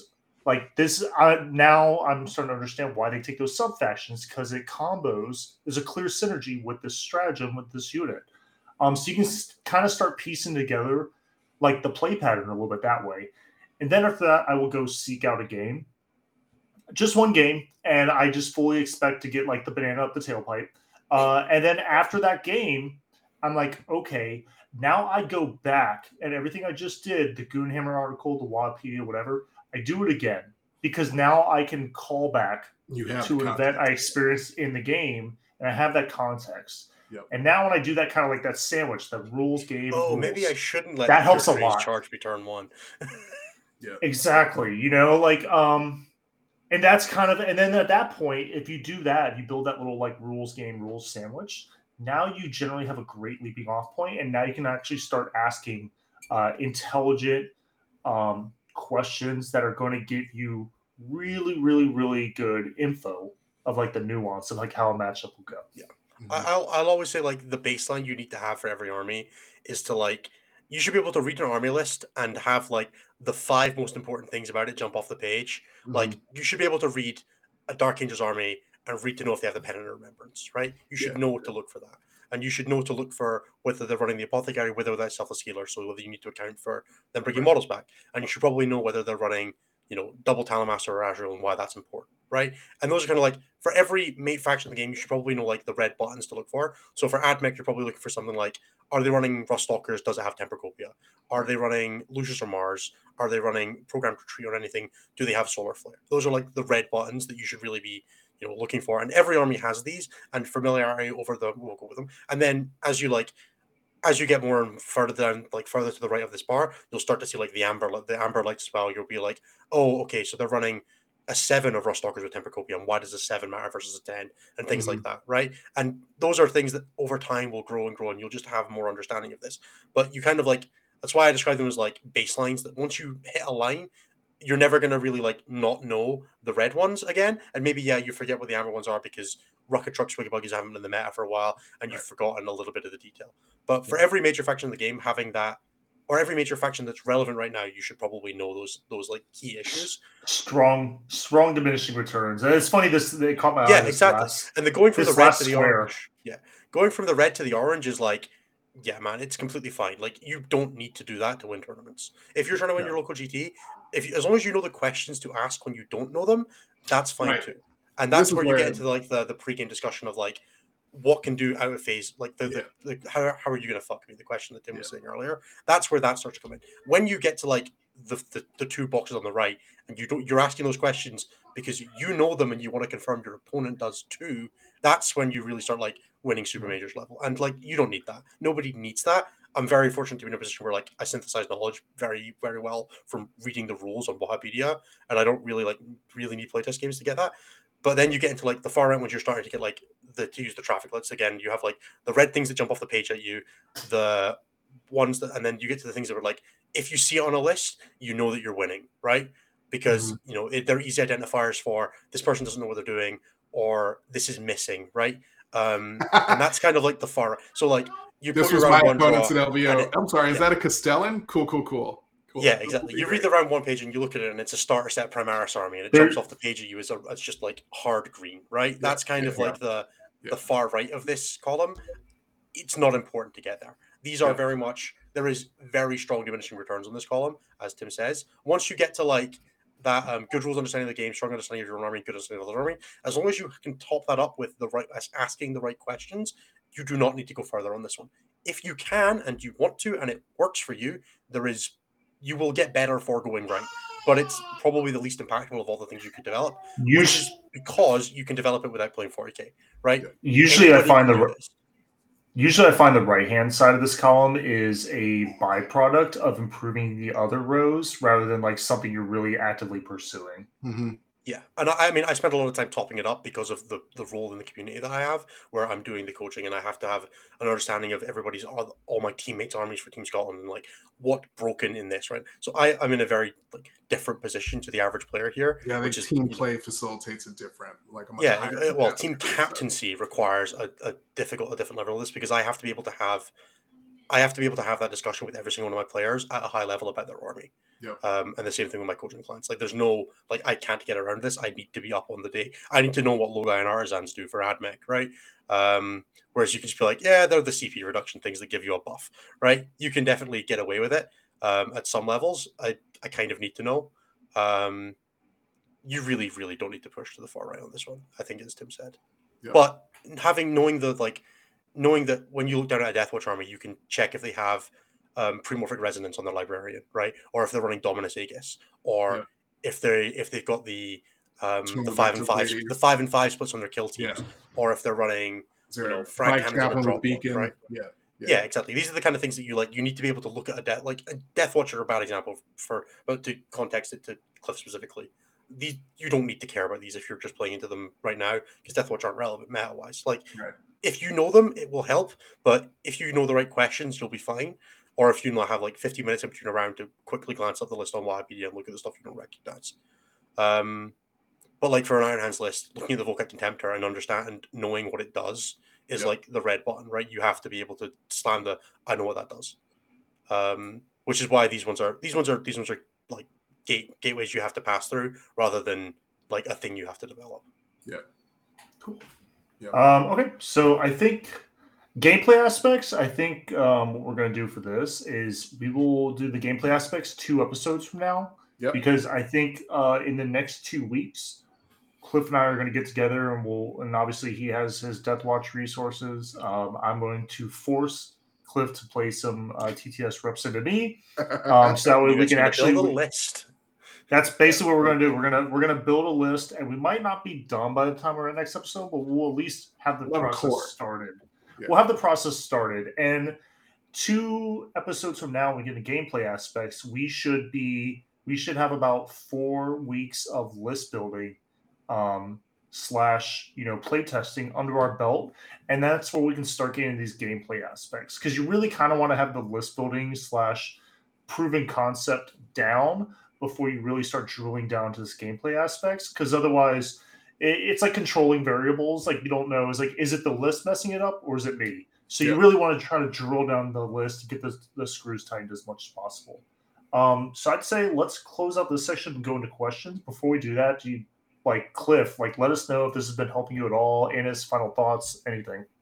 Yeah, no, I think it's been super helpful. I think one, it's just good to be able to reinforce that like the like don't get cute, like because I have high tendency to try to get cute, and like let's stay away from that. Like what can this, and as you put it really succinctly and really well, I think, what can your faction do that is broken, and how do you do that as much as possible in order to maximize your probability of winning the game? And I think that like keeping that in mind is like a running mantra as I'm like taking another look through the book, rereading it, seeing if I can spot anything that like reinforces what I think Deathwatch does really well already.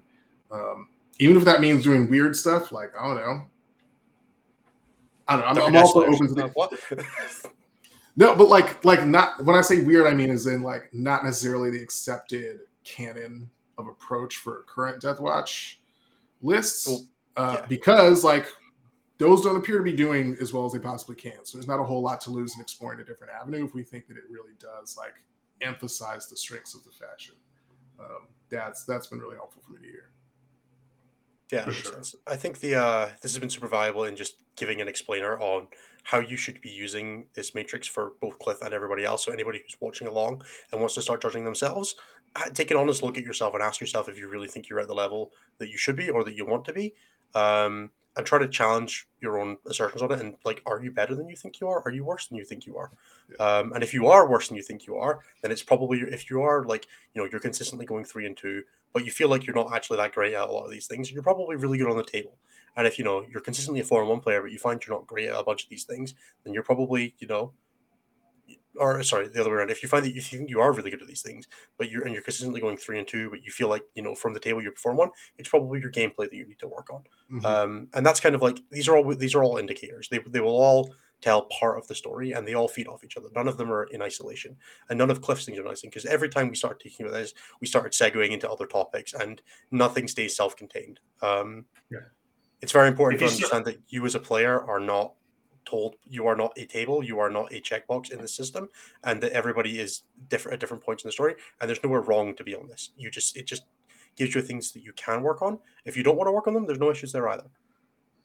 If you're plateauing, like do a self-analysis, ask, and this is something I do every once in a while, is I will ask, it's hard to hear sometimes, go to your play group and just ask them, be like, hey, objectively, like, what do you think I'm good at? What do you think I'm bad at? And they'll generally give you some like honest answers, and then do your own self-analysis. And then anything that they say, kind of cross-reference with this, focus on these, look for things that you can bring up, look for low-hanging fruit for the next square that you can push, go to the meta dashboard, know the armies you play, know your good matchups, know your bad matchups, look into why they're good, why they're bad.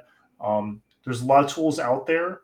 Eventually, you have to get reps. You just have to play games. But there's a lot of stuff there that can make your gameplay more efficient because you can figure stuff out before you actually put models to table. So let's go into questions. We have about looks like we have about 6 of them, and then we'll check the chat, which is good, so that way we can get Innes and Cliff to bed. The first one is from Luke G. After this, actually, but thank you. Oh gosh. The first one, I tried. The first one is from Luke G from the Discord. Show question: as someone who hasn't been to a tournament yet, what are the first few things to focus on to improve when playing with friends and in your local store? Let's chuck this one immediately to Innes. I think the answer is going to be this far left column, all the way down, probably. But yeah, Innes, what do you think? All right. If you are just getting into playing at the point where you're trying to get better, the most important thing is to just be honest with yourself about what your goals are. So are you just playing with your friends locally because you just want to have fun? In which case, genuinely, don't worry about getting better. You can just have fun playing 40k with whatever skill level. Unless you find that you're getting beaten all the time, don't worry about it. You do not have to get better at this game. This game is, for a lot of people, a hobby, and there is a real tendency in all things in life to have to want to make everything you be as good as you can. It is perfectly okay to suck at 40k if you have fun doing it. So that's the first one, is the 100%. If you're just playing with your friends and you're not actually that interested in going to events, or you're okay going to events to chill out and have fun with your friends, that's fine. Do not worry about it. You do not have to be the next John Lennon. Now, if you are being honest with yourself, the goal is that you probably do want to beat your friends, or you want to be able to like feel confident enough to go to an RTT. Pick a list, pick a faction, stick within the same like 2,500 points and draw 2,000 points from it. Because familiarity at that level of play is so important, because you don't want to spend all your time in your book. You want to be spending your time playing the game, because you're playing at that level. You are mostly playing to have fun. So play things that you enjoy playing. And yeah, if you find that you're not moving, you're not enjoying like the things you're playing, change it up. Like, don't, like, this isn't a rule. This is a thing that you should try to stick to, but work on. Take that, play the things that bring you joy, and play them as well as you can, which mostly means critically analyze the things you're doing. Think through how you win the game when you deploy. So sit there at the start and go, okay, how does my list actually win this game? How does my opponent's list win the game? How do those interact? That is the very basics of analyzing your own gameplay. Is, does your list win by denying primary, denying secondaries, killing your opponent, or none of those? If it's none of those, reconsider your list. And then does your opponent's list do the same things? And then those two things will intersect in a way that suggests roughly how the game's going to play. If you're both primary denial lists, you're probably going to scrap over objectives. If you're both secondary scoring lists, that's going to like not too worry about the primary, you're probably both going to play fairly defensively and fairly cagey, and you're going to trade over the middle objective to stop each other getting 12s. If you're both playing kill each other lists, you're probably going to first turn flip it or second turn flip it, depending on what your list is, and you're going to brawl in the middle and see what happens. And then there's a whole bunch of nuance to that afterwards. But just starting with that, having an understanding of what the game is going to play like allows you to subvert the expectations of the game and try to approach it a different way. Because you might get to say, oh, we're both going to try and deny primary here, but my secondaries are slightly better than there, so maybe my normal plan isn't going to work here. That's the very first step to growing as a player, is to genuinely just think about how you and your opponent are going to win the game and make sure that that aligns with what you can do on the table. That's genuinely all there is to the first step of improving as a 40k player. I literally have nothing I can add to that. That was a perfect answer. Cliff, you got anything? Can we move on to the next question? Nope, that's it. Hire him as a coach. Hire him as a coach. Hire him as a life coach. Hire him as a casual coach, crusade coach. Sounds like he will tell you what you need to hear, not necessarily what you want. Show question: is there a gap in the market for weekday Dad Hammer tournaments? I saw there was one. There was actually one a little ways back, which is kind of neat. The issue is that I want to say yes, but it's not really realistic. It's not really realistic because the thing is, if you're a dad, the thing is, people work in the middle of the week. Yeah. That's realistically, the real issue. A weekday tournament is a hospitality and shop worker tournament. It's not really a dad tournament. You want to run a Tuesday or a Wednesday tournament, you will get people that show there, but there'll be people who work in bars, restaurants, and Tesco and Walmart. Or people who which are is great. And I love financially for those who are financially independent and wealthy, exactly. trust fund or something like that. But it's not.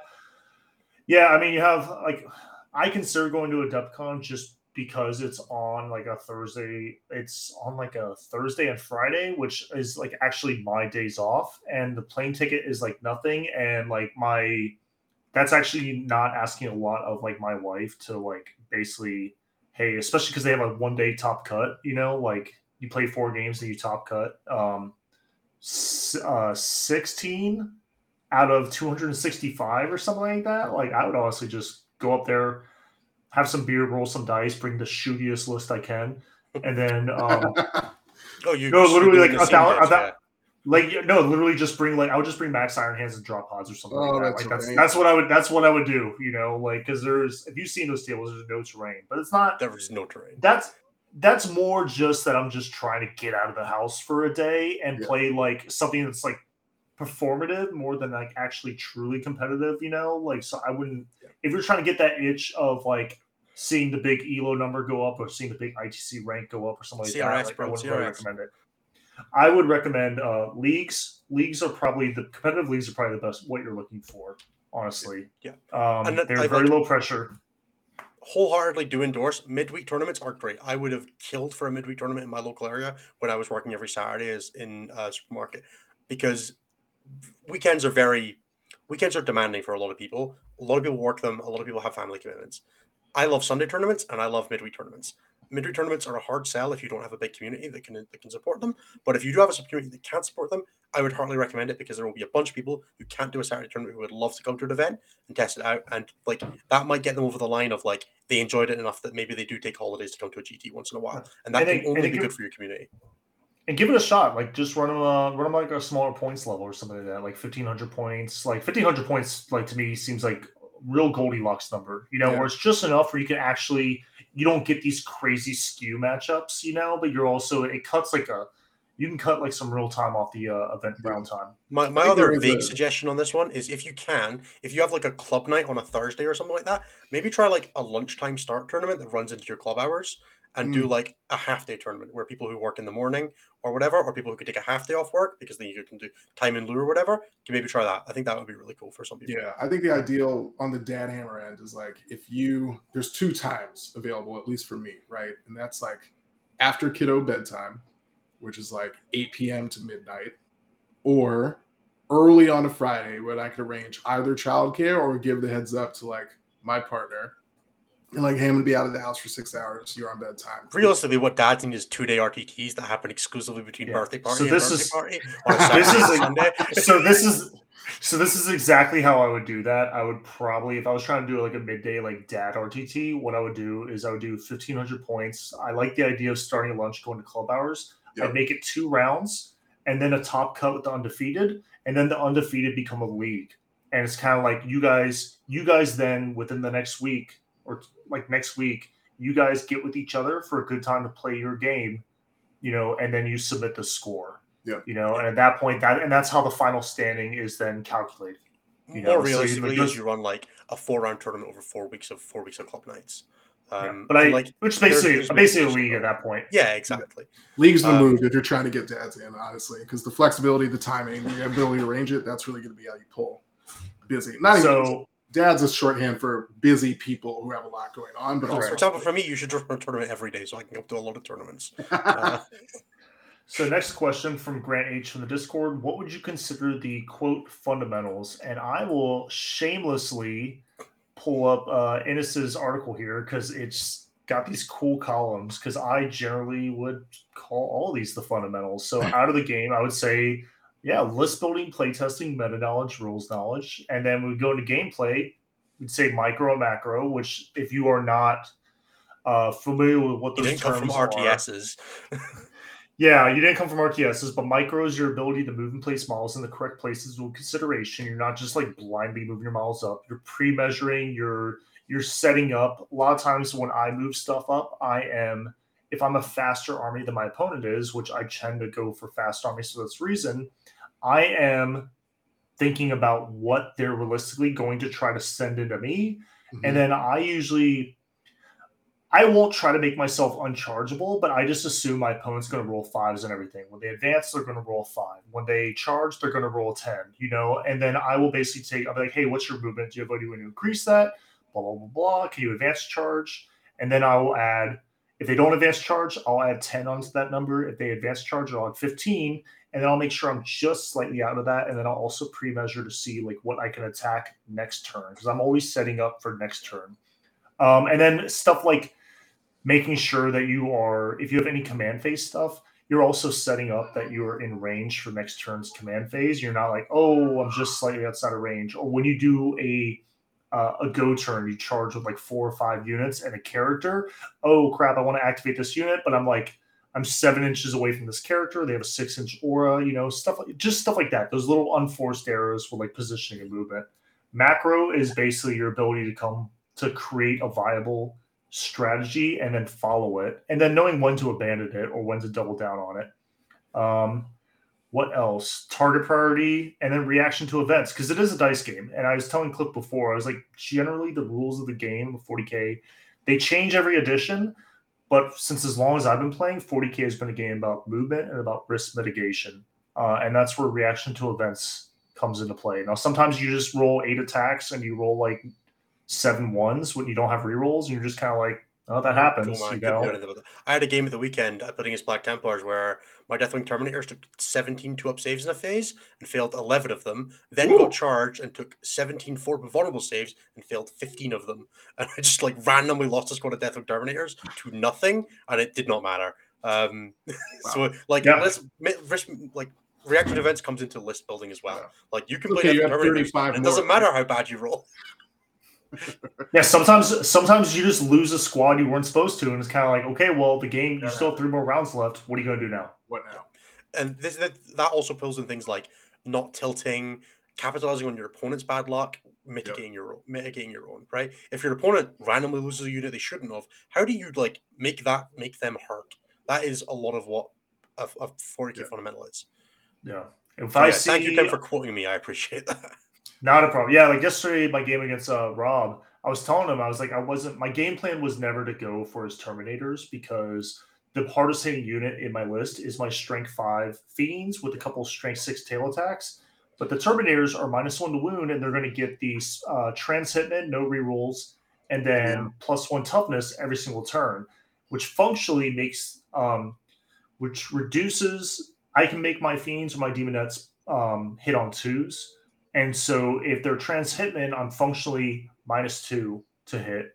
And then if they make it, and then if I'm winning on, if they make them T5 -1 to wound, they're functionally -2 to wound. At that point, there is no world where I can send something into them, and I'm not drastically overcommitting and then and losing. If Tim is assuming his opponent's rolling 5s every turn, he's assuming he's getting off the 2 powers he needs to, maybe getting the Feel No Pain spell off. There's no point. But reaction to events is, if he suddenly fails the litany in one of the psychic powers, slam 12 fiends. And that was basically what I was telling him. I said I was basically kind of circling you. I was just outside your threat range. My fiends were circling, and they were waiting for you to spell the power and the litany on the same turn.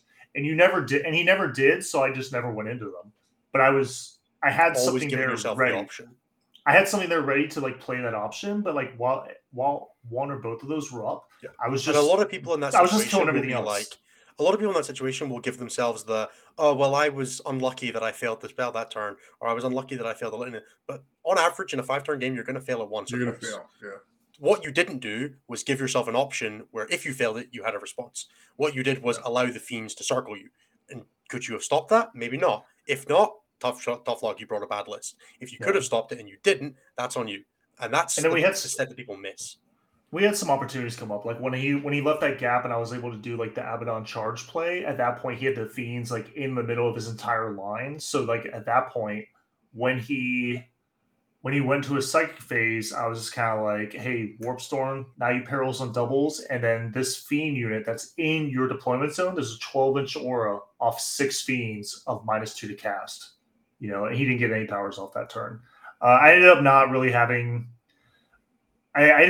capitalizing off that because I didn't really need to, because I was at that point I was running through his flank and going into his backfield. The Terminators were no longer like a win condition for me, so I just ignored them at that point.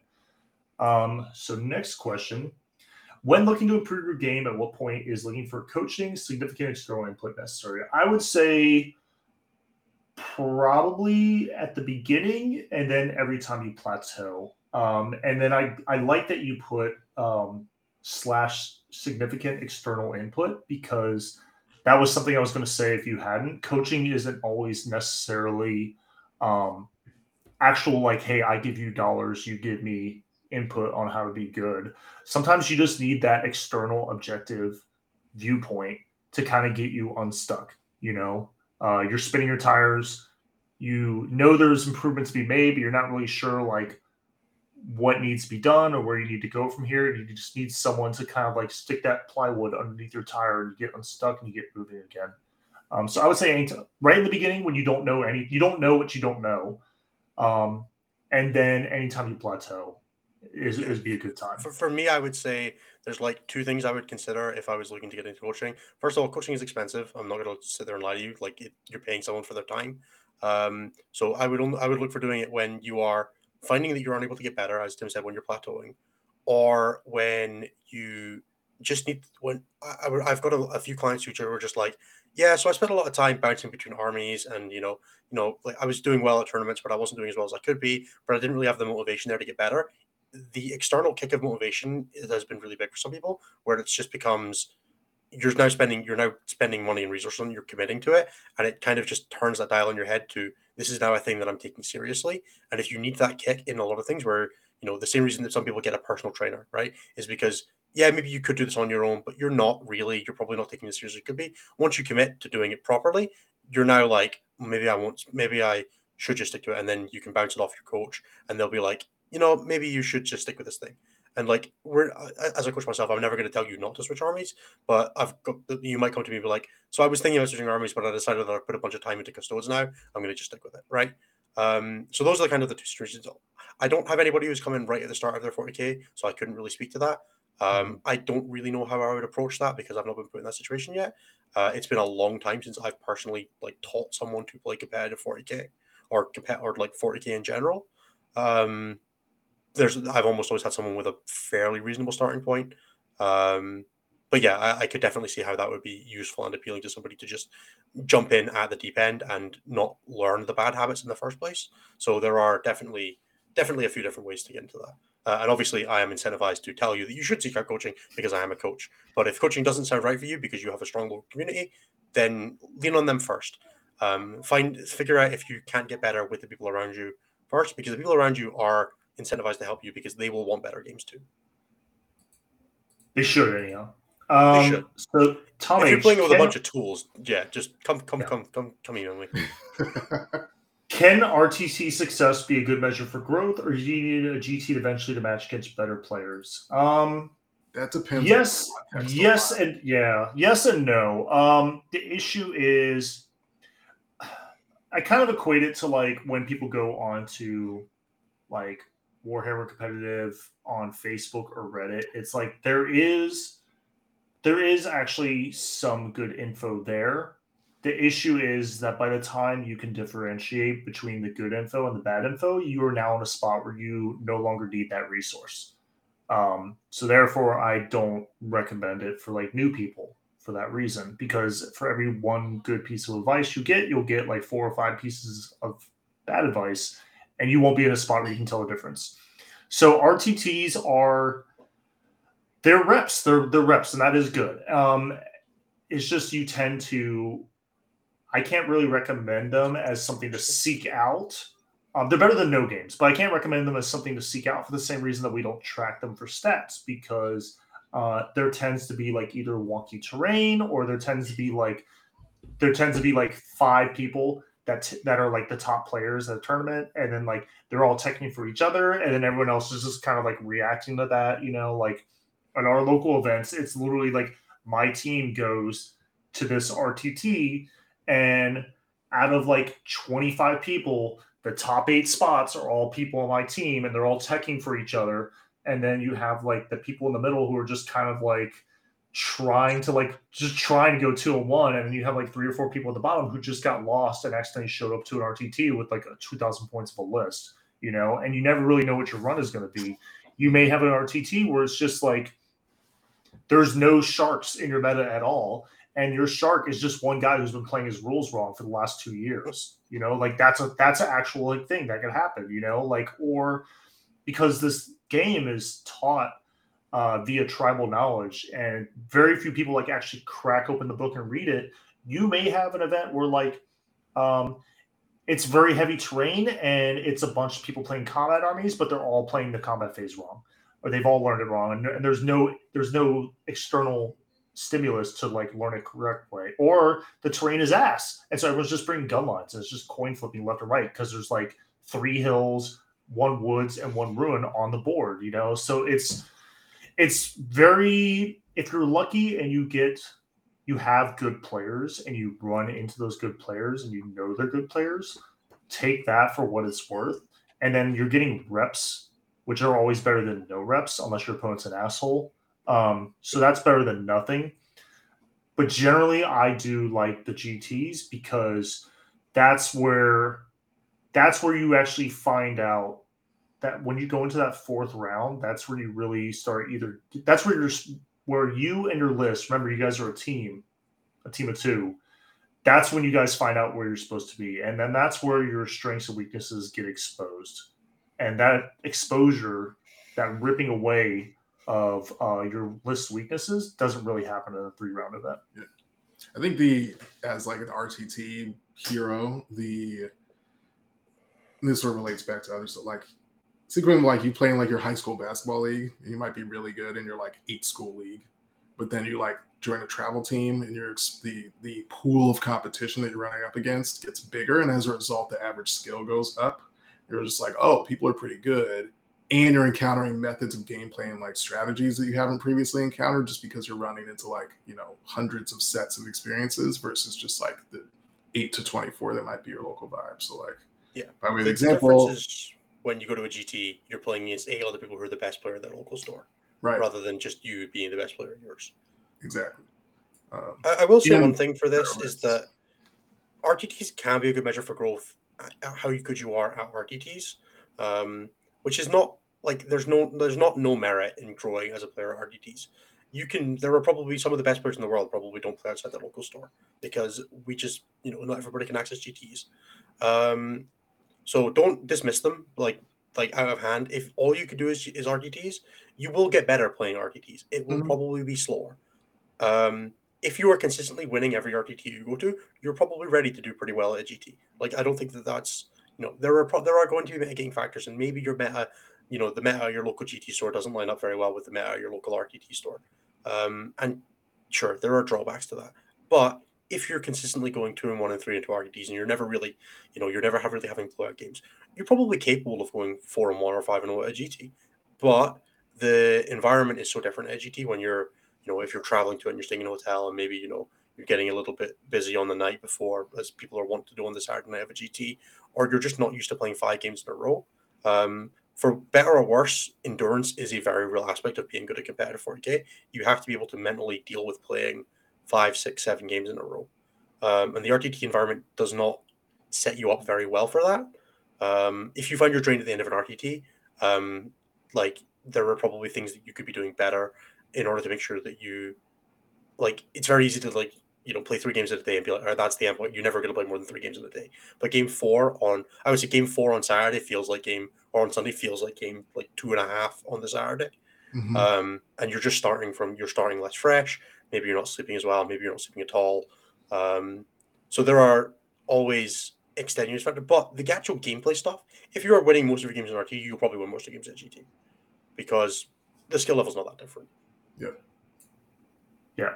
The skill level isn't that different. It's just more the pairings process. That you and the other person who is at your level will find each other at GT. Whereas at RTT, like those sometimes like it'll be like, yeah, you usually don't find your skill level until round 3 of a GT. That's the last round of an RTT. That's really you will play more games at your skill level at GT level, which means that you should on average play, you know, 3 games that are tough. And if you're usually like going 50-50 in round 3 of your local RTT, then you're probably going to go 50-50 in round 3, 4, and 5 of your local GT, which is like, you know, are you going to go 2 and 3 or 4 and 1? That's all in that variance there. So that's the real difference here. But it's not no measure, it's just a poor measure. But you can definitely, like, if you're doing really well at RTTs, you're probably going to be fine at GTs. You're not going to have a horrible time. Okay, so from Dan J, I mean, this is kind of like almost like maybe a recap of the entire episode, but question for Innes: how would you use your rubric from your article to assess your competency as a player? So maybe like he's just talking about like how you self-analyze for yourself. Do a super quick recap. So I would say there's broadly 2 ways to do it. You can either start with it from the top down, which is to say, how well do I generally do at events? And go through like your last couple of GT results. If you played like, you know, 2 or 3 or 4 or 5 or 25 GTs in the last 3 months, 6 months, however long you felt like you've been about the level you are now, and then look down and then go from that column down and be like, is this where I think I am? Am I slightly to the left? Am I slightly to the right? And just like, you know, get a little, just like exit or whatever. If you're on your phone, like who cares? Just like take a note mentally or otherwise. But like, this is roughly where I think I am. I think I'm slightly better than I should be, or than my general skill levels as I am, or vice versa. And then just do that as you go down and run through it and be like, okay, I think these are the things that I'm at my skill level at, and I'm, you know, doing pretty well at this and this, and I'm doing really well at this and this. Like I'm really good at learning lists, or I always play a meta list that I have a decent understanding of. But what I'm not doing is building a flexible game plan, and I'm struggling at, you know, responding to events on the table. I get tilted really easily. Then you use that to assess that those are the things you work on. You try to bring them up to the level that you're at now. And then once everything's at the level you're at now, you're probably starting to push the next level because you're already really good at a few of the things. And now you start going 4 and 1 instead of 3 and 2, right? That's kind of like the first way. The other way is to go through everyone and just like look at your skill level in an isolation. And then from there, figure out roughly where you should be and then compare that to where you actually are.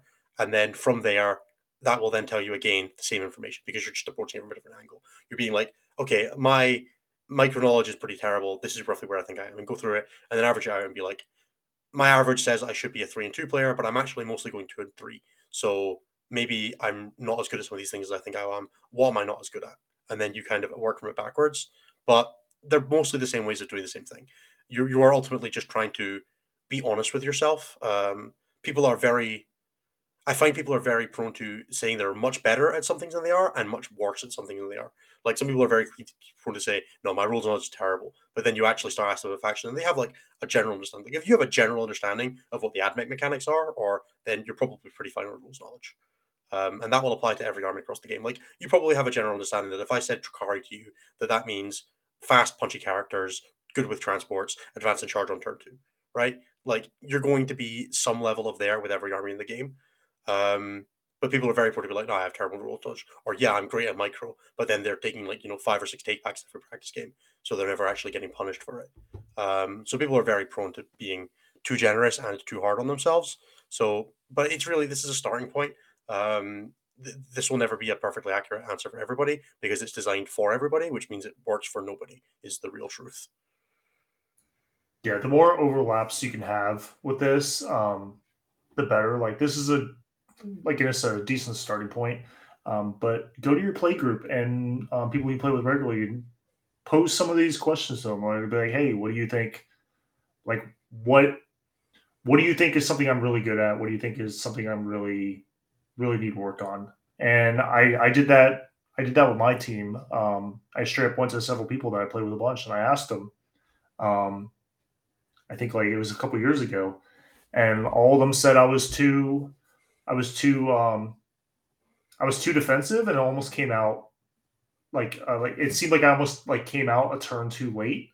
And then I actually kind of, once I took that knowledge, luckily I was in driving distance to the Art of War stream house, and I had some, like a level of connection with some of those guys being my former teammates in Warhammer. And I said, hey, I don't want to like just come up and get some games, like with just no real goal, but this is where I'm at. I feel like I plateaued, and I've kind of polled several people I played with, and this is what they said.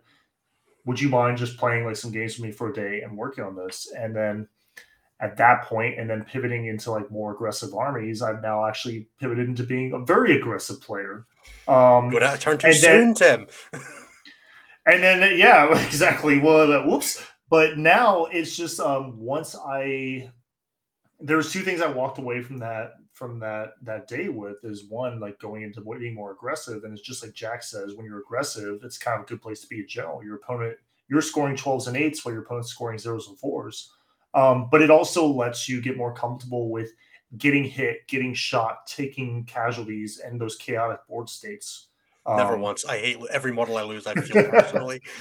I am very comfortable with like, I am super comfortable with like losing a third of my army in a turn. Like every save I take, I thrive in that. I thrive in that. But also, Nick Nanavati, even though he doesn't play as much anymore, one of the things he really talked to me, I said, hey man, how do you push through? How do you bust through from 4-1 to 5-0? What's the big difference? He said the biggest difference is make a note of how your opponent mentally reacts to where your armies are, like where your stuff is, where your models are on the board. When you push forward aggressively, some people are going to like rush forward to meet you. Some people are going to pull back. Some people are going to kind of like start pivoting. As you pivot into them, they're going to pivot to you, and you're going to have like that board rotate that always happens where like Dawn of War goes to Hammer and Anvil. When you bring artillery, people play more aggressive into you. And he really taught me to start making a note of how people react mentally to what your models are doing on the table. And once that idea was kind of implanted in my head as something to look for, that was also a big like level up moment for me, is that mental part. So the next question, it's a 3-part question, 3 different questions, one for each of us. So we'll start with the low ball one, or the more casual one. For Cliff, how serious are you about collecting and playing Lizardmen and Age of Sigmar? Like dead serious. That's not a joke. Like I'm like kidding. Like I'm going to start playing Age of Sigmar regularly. I like, my number one actual hobby is dinosaurs, for real. Like, subscribe to a bunch of paleontology journals, wanted to be a vertebrate paleontologist specializing in theropod behavior when I was a kid. took a bunch of classes in college, took like random master's courses in the course when I was in the subject when I was there. Like, I was like, when I retire, I'm going to go get a PhD and I'm going to go dig up dinosaur bones. Like, that is the actual plan. Dinosaurs are unreal. It's shocking to me that not everybody else in the world is as obsessed with them as I am. Cliff, what's your favorite dinosaur? Yeah, I live for dinosaurs. So yeah, like that's not a joke. What's your favorite dinosaur? Yeah. What's your favorite dinosaur? Oh God, it's a tie between either the Tyrannosaurus Rex or the Dakota Raptor, which is like one of the larger dromaeosaurs. This is why I was so excited about the model line, because like you can see the like. And is that a dinosaur toe on your shelf behind you, or is that just a random drinking horn? That's just a random horn. Yeah. Damn, it looked kind of like a claw. I hope looks a little like a claw. I have a couple of other actual fossils though. They're just not in. They're not in the office. There you go. Hell yeah, love it. I've got a full sleeve / chest tattoo plan. That's a T-Rex family across my chest on the beach, and like a pack of velociraptors assaulting a herd of ceratopians, probably triceratops, going down my arm. Cool. So the second part, Innes, how do you balance playing Legion while trying to play 40K? Obviously, time spent playing another game system is time less played on another system. And wonder if you find that distracting, or is it the breath of fresh air that you need? It's a little bit like you can't spend all your time on 40K. Very much since like I started playing Legion a little bit before I got into full-time 40K, so I was definitely overlapping them a little bit. The simple answer is that there is enough bandwidth in your head to track a game non-competitively. I have spent I play like at the moment I'm playing Marvel Snap fairly regularly as a computer game. I spent a lot of time playing like League of Legends while I was playing 40K, and I just transitioned over like the time I was spending on that to spending it on another game. I play a lot less computer games now than I used to, so spending a little bit of time doing some, following the tournament results and having a vague understanding of the upcoming releases for Legion doesn't kill me. It's honestly been helpful in some ways because there are ways of thinking that come from playing a different game for a little bit that will just, introduce new styles of whether it's list building or thinking about resources. So I pulled a lot of the way I think about activations from Star Wars Legion, and like there's a big concept in Legion of like last out first in, like because it works on an all living activation system. You could do something like have Darth Vader be your 10th activation of the turn, so the last thing you do, and then win priority on the next one, and then have him be the first one, so it feels like he double activates.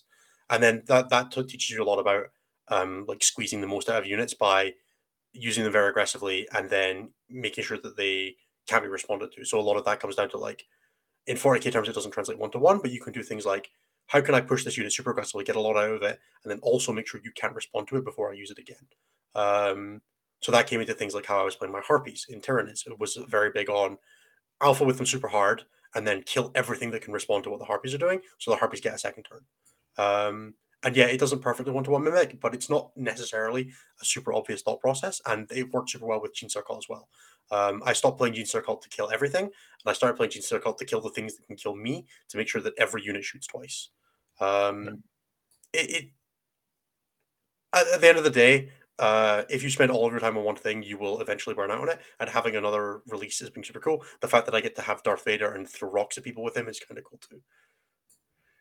That Slanesh list is super strong for that reason. The activations, like I can't. If anyone's not familiar with it, it's 90 demonettes, 18 fiends, and 4 characters. And then after my go turn, I will try to like wrap and tag everything in my opponent's army. At least the things that I feel like I can afford to get hit back with, and then the next turn I pop fight first, and I basically get to double activate with the fiends because they'll have extra +1 attack. The filament plane +1 attacks, 46s. They'll charge. They'll hit 2 different units. They will then tag something else. Demonettes will pop the 6-inch pile and consolidate and wrap it and trap them in with the fiends, and then I pop fight first, and I basically just get to activate all over again. And it is probably one of the most disgusting things that no one is talking about. So the third part of that question, where is it? Here we go. Question for Tim. So we hear that you're part of the WTC USA squad, but what are your goals, aspirations for the year? Are you looking to be part of the playing team, part of the coaching staff this year, or is this multi-year goal of looking to attend next year? You're up to that. So on paper, yes, my goal is to be a starter. I don't know when they're going to announce that, but there was a little bit of a hiccup like back in like December, January timeframe with some little bit of unfortunate drama, which I won't really go into. I heard Anthony's just picking whoever the two players who do best at the singles. Well, hopefully that's not it, because I don't get to really go to enough events. I just can't keep up with. The War Master singles. Whoever the two players who do best of the team, and they'll I feel like the winner of the War Master single is just going to be whoever's captain, like Blink's last. But I'm so considering doing that. But right now, there has been a shift from, in the past, Team USA has basically been like this kind of, a lot of people perceive it as like an ivory tower, where it's basically you couldn't really get in unless you knew the captain on a deep level and were like a multi-super major winner, and you kind of had to be both of those. And so for most people, it was just completely, there was no access. And it was basically it was working for a long time, where basically US would just show up with a bunch of super major and major players, and they would play like 8 singles games, and they would just, on brute force, they would try to win that way. The rest of the world has been catching up and passing the US in a lot of ways with competency and theory crafting and comp and stuff like that, especially because the US doesn't generally focus on teams as much. And it's flatly better to give the rest of the globe their, like, as of recorded records right now, team play internationally is just superior to what we've got going in the US. But that'll change, hopefully. Yeah, so basically the team, after we kind of sidestepped that drama, which, like I said, I'm not going to talk about, because the way some of the stories that were online that I saw is not how it went down. There's a lot of information missing, and then frankly, there's no reason to like bring a lot of that information to light. But the ship has been righted, and we're basically on the path we intended to be this year, which was to, one, be more inclusive of the non-US community, and then by way of mutual respect, have the European, Australian, and worldwide community be more inclusive of the US. And I think StatCheck has actually been a huge part of that, fostering that kind Americans.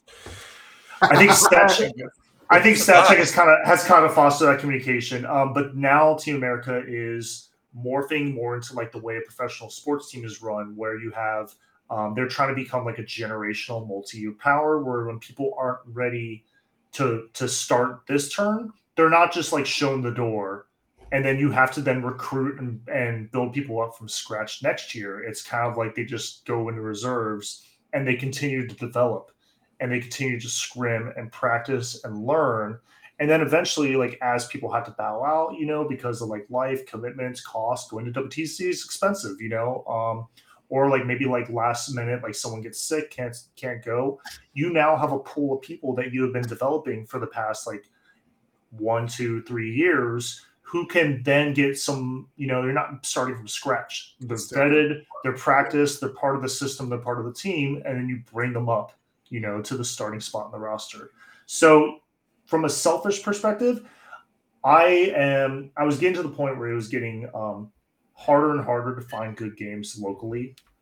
And not to say that there wasn't good games we had locally, but it was getting noticeable. And especially sometimes schedules don't always work up, like with myself and the best players, my local meta. And then even then, when I played those players, they would play lists that they felt were good, but I knew that on a worldwide meta level, they were not good, but they wanted to play those lists. So it was kind of cool to see something off meta, but at the end of the day, I was getting reps with a good player in an off meta list that I wasn't going to see if I went to a G2 event. So there was some kind of like limited value there. So playing like leagues, playing vibe check, playing people on TTS, playing the top level players in the US, and then playing the top level players with practice scrims into other countries, Scotland, Greece, Poland, Belgium, Germany, Bet you all that got loads on your stuff. Scotland game. Yeah, well, I mean that sometimes you just get shot. Like I just got like 4 objectives like blown up turn 1, and I was just kind of like, okay, well this game is pretty much over, But I did try to make a game out of it, but sometimes that's just how it goes down. But having that access is not something I really had access to, so that has been huge. And then being able to go into like the think tank, and it's kind of crazy, like talking about these matchups, like doing this kind of theory crafting kind of stuff like that, and then watching it start to show up on the radar of Reddit, on Discord, stuff like that. And it's stuff that we've been talking about for weeks, and it's just starting to show up as a blip on the radar. Teams always heralds the singles meta. It's crazy. It's absolutely crazy. And by the time the community is like finally talking about something that's meta, it's something that we have like 8 weeks of games with it already. Yeah. And it's not because we're finding out necessarily ahead of time. It's just because we have a bunch of crazy people who are way too invested in this game, who are literally reevaluating everything over and over and over again, and actually going through some real good thought exercises and throwing it on the table. Does need to dip, so we should wrap up. Okay, so we got one question left, but that's the goal for me, is just basically stay on for as long as they'll have me. Last questions from Bonsai Kitty Gaming. Question: when creating a new list, I'm a hobbyist, fluff person starting competitive play.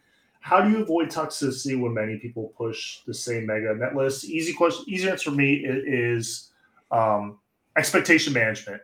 You need to put out there when you're looking for the game, like, hey, I'm trying to practice for a tournament. This is going to be a no holds barred tournament game with a tournament list, with a strong list. And at that point, if they accept your offer and they show up and they still get salty about your running, that is no longer on you. That's on them. Also, just be pleasant to play against. That's it. Like you can push somebody's backdoors in while still being pleasant to play against. It's completely fine. I think this question might also. There's another way to take this question, which might be if you're suggesting using a list that does not appear to align to what the current meta's understanding is, and folks are like clowning on you as a result. I think ask yourself some of the same questions we asked ourselves earlier today, was like, does it actually do the job that I want it to do? Like, did I identify a strength, and am I reinforcing that strength with this list? Which is why I think 270 point monoliths are like legitimately have some play. They just haven't found quite their spot yet. Shout out to the dude that did really well at whatever that giant event was with like 6 net cards. Cherokee. That was Cherokee. Frontline does rule that you can teleport them. So yeah, it's like, that's a big deal, turns out. That is a big deal. Yeah. If that rules, if that's true, that works for you. But also like, go try it, right? Like go get some reps, see whether or not you're right or wrong. And when you're wrong, eat it and be like, all right, well, that was a nice try. I don't know how I got there, but I should figure out how I made that mistake and try not to make it again. That's it. Cool. All right. That is all the questions. Gents, thank you for joining us, especially Innes. I know it's late over there. Monster episode at 2.5 hours, but I think this is going to be an episode a lot of people are going to come back to, and they're going to reference for several weeks. So I think I'm very excited for this series. Right now, we're planning on it being about 4 episodes for this series. Yep. Gents, do you have any plugs or anything you want to talk about before I show us the outro? I can do the regular plugs if you want. But plug yourself, man. Dude. So first of all, you can check out, if you want to support all that we're doing here at StatCheck, you can check out patreon.com/StatCheck. $5 a month gets you access to our Discord community where all of this stuff gets coalesced. You want to bounce these ideas off of us, bounce these ideas off of other people in the Discord community. It's all in there. Please go check it out. We would love to have you. There's like 275 amazing people in that Discord, plus one Tim. And I know that because I get the notification. Are you sure you want to tag 275 people when I at everyone for the show, which is horrifying. So yeah, please go check it out. We would love to have you. Also, if you want to hear more from me specifically, you can you want to develop your 40K skills with me. I would love to have you. You can drop us an email at coaching@stat-check.com, or you can message me on Discord. I'm in this #0472. If you want to talk about getting some coaching in place, I would love to help you on your journey. Hopefully, hearing me speak today has given you some idea of what we can offer. It's a lot of self-reflection, self-analysis, going through games, going through tournament packs for terrain, for terrain management and expectations and lists and all these kind of things. So whatever stage of your development you're at, I would love to get a chance to work with you if it's something that you're interested in. We also have Typhus, who is the Team Poland ex-captain, who is also fantastic at coaching. And if you have a specific focus on teams, Typhus is also a wonderful opportunity and a wonderful person who speaks just as well in 40K as me, if you can deal with the Polish accent. Yep. Typhus also helms Enter the Matrix, which is low-key the best competitive 40K which I think is coming out tomorrow as time is speaking. Tomorrow. Yep. That'll be out tomorrow. I'll be on the lookout for lists, post for it. That's Typhus, who himself is an icon in the international team play 40K universe, talking to other icons, captains, coaches, expert players from other teams internationally about like pairing, list building, overall team strategy, all that good stuff. And check back in 2 weeks, same time, same place, for the next episode of XM1, episode 5, more about Cliff. Deathwatch, not me. All right, gents. Thanks so much for coming in. It's always a pleasure. Cliff, I will be seeing you in 2 weeks. I'll see both of you in the Discord. Sounds and good. Everyone, thanks so much for tuning in. Good night, and we'll see you in the Discord. For more shows like this, check out the Goonhammer Media Network. More info at media.goonhammer.com.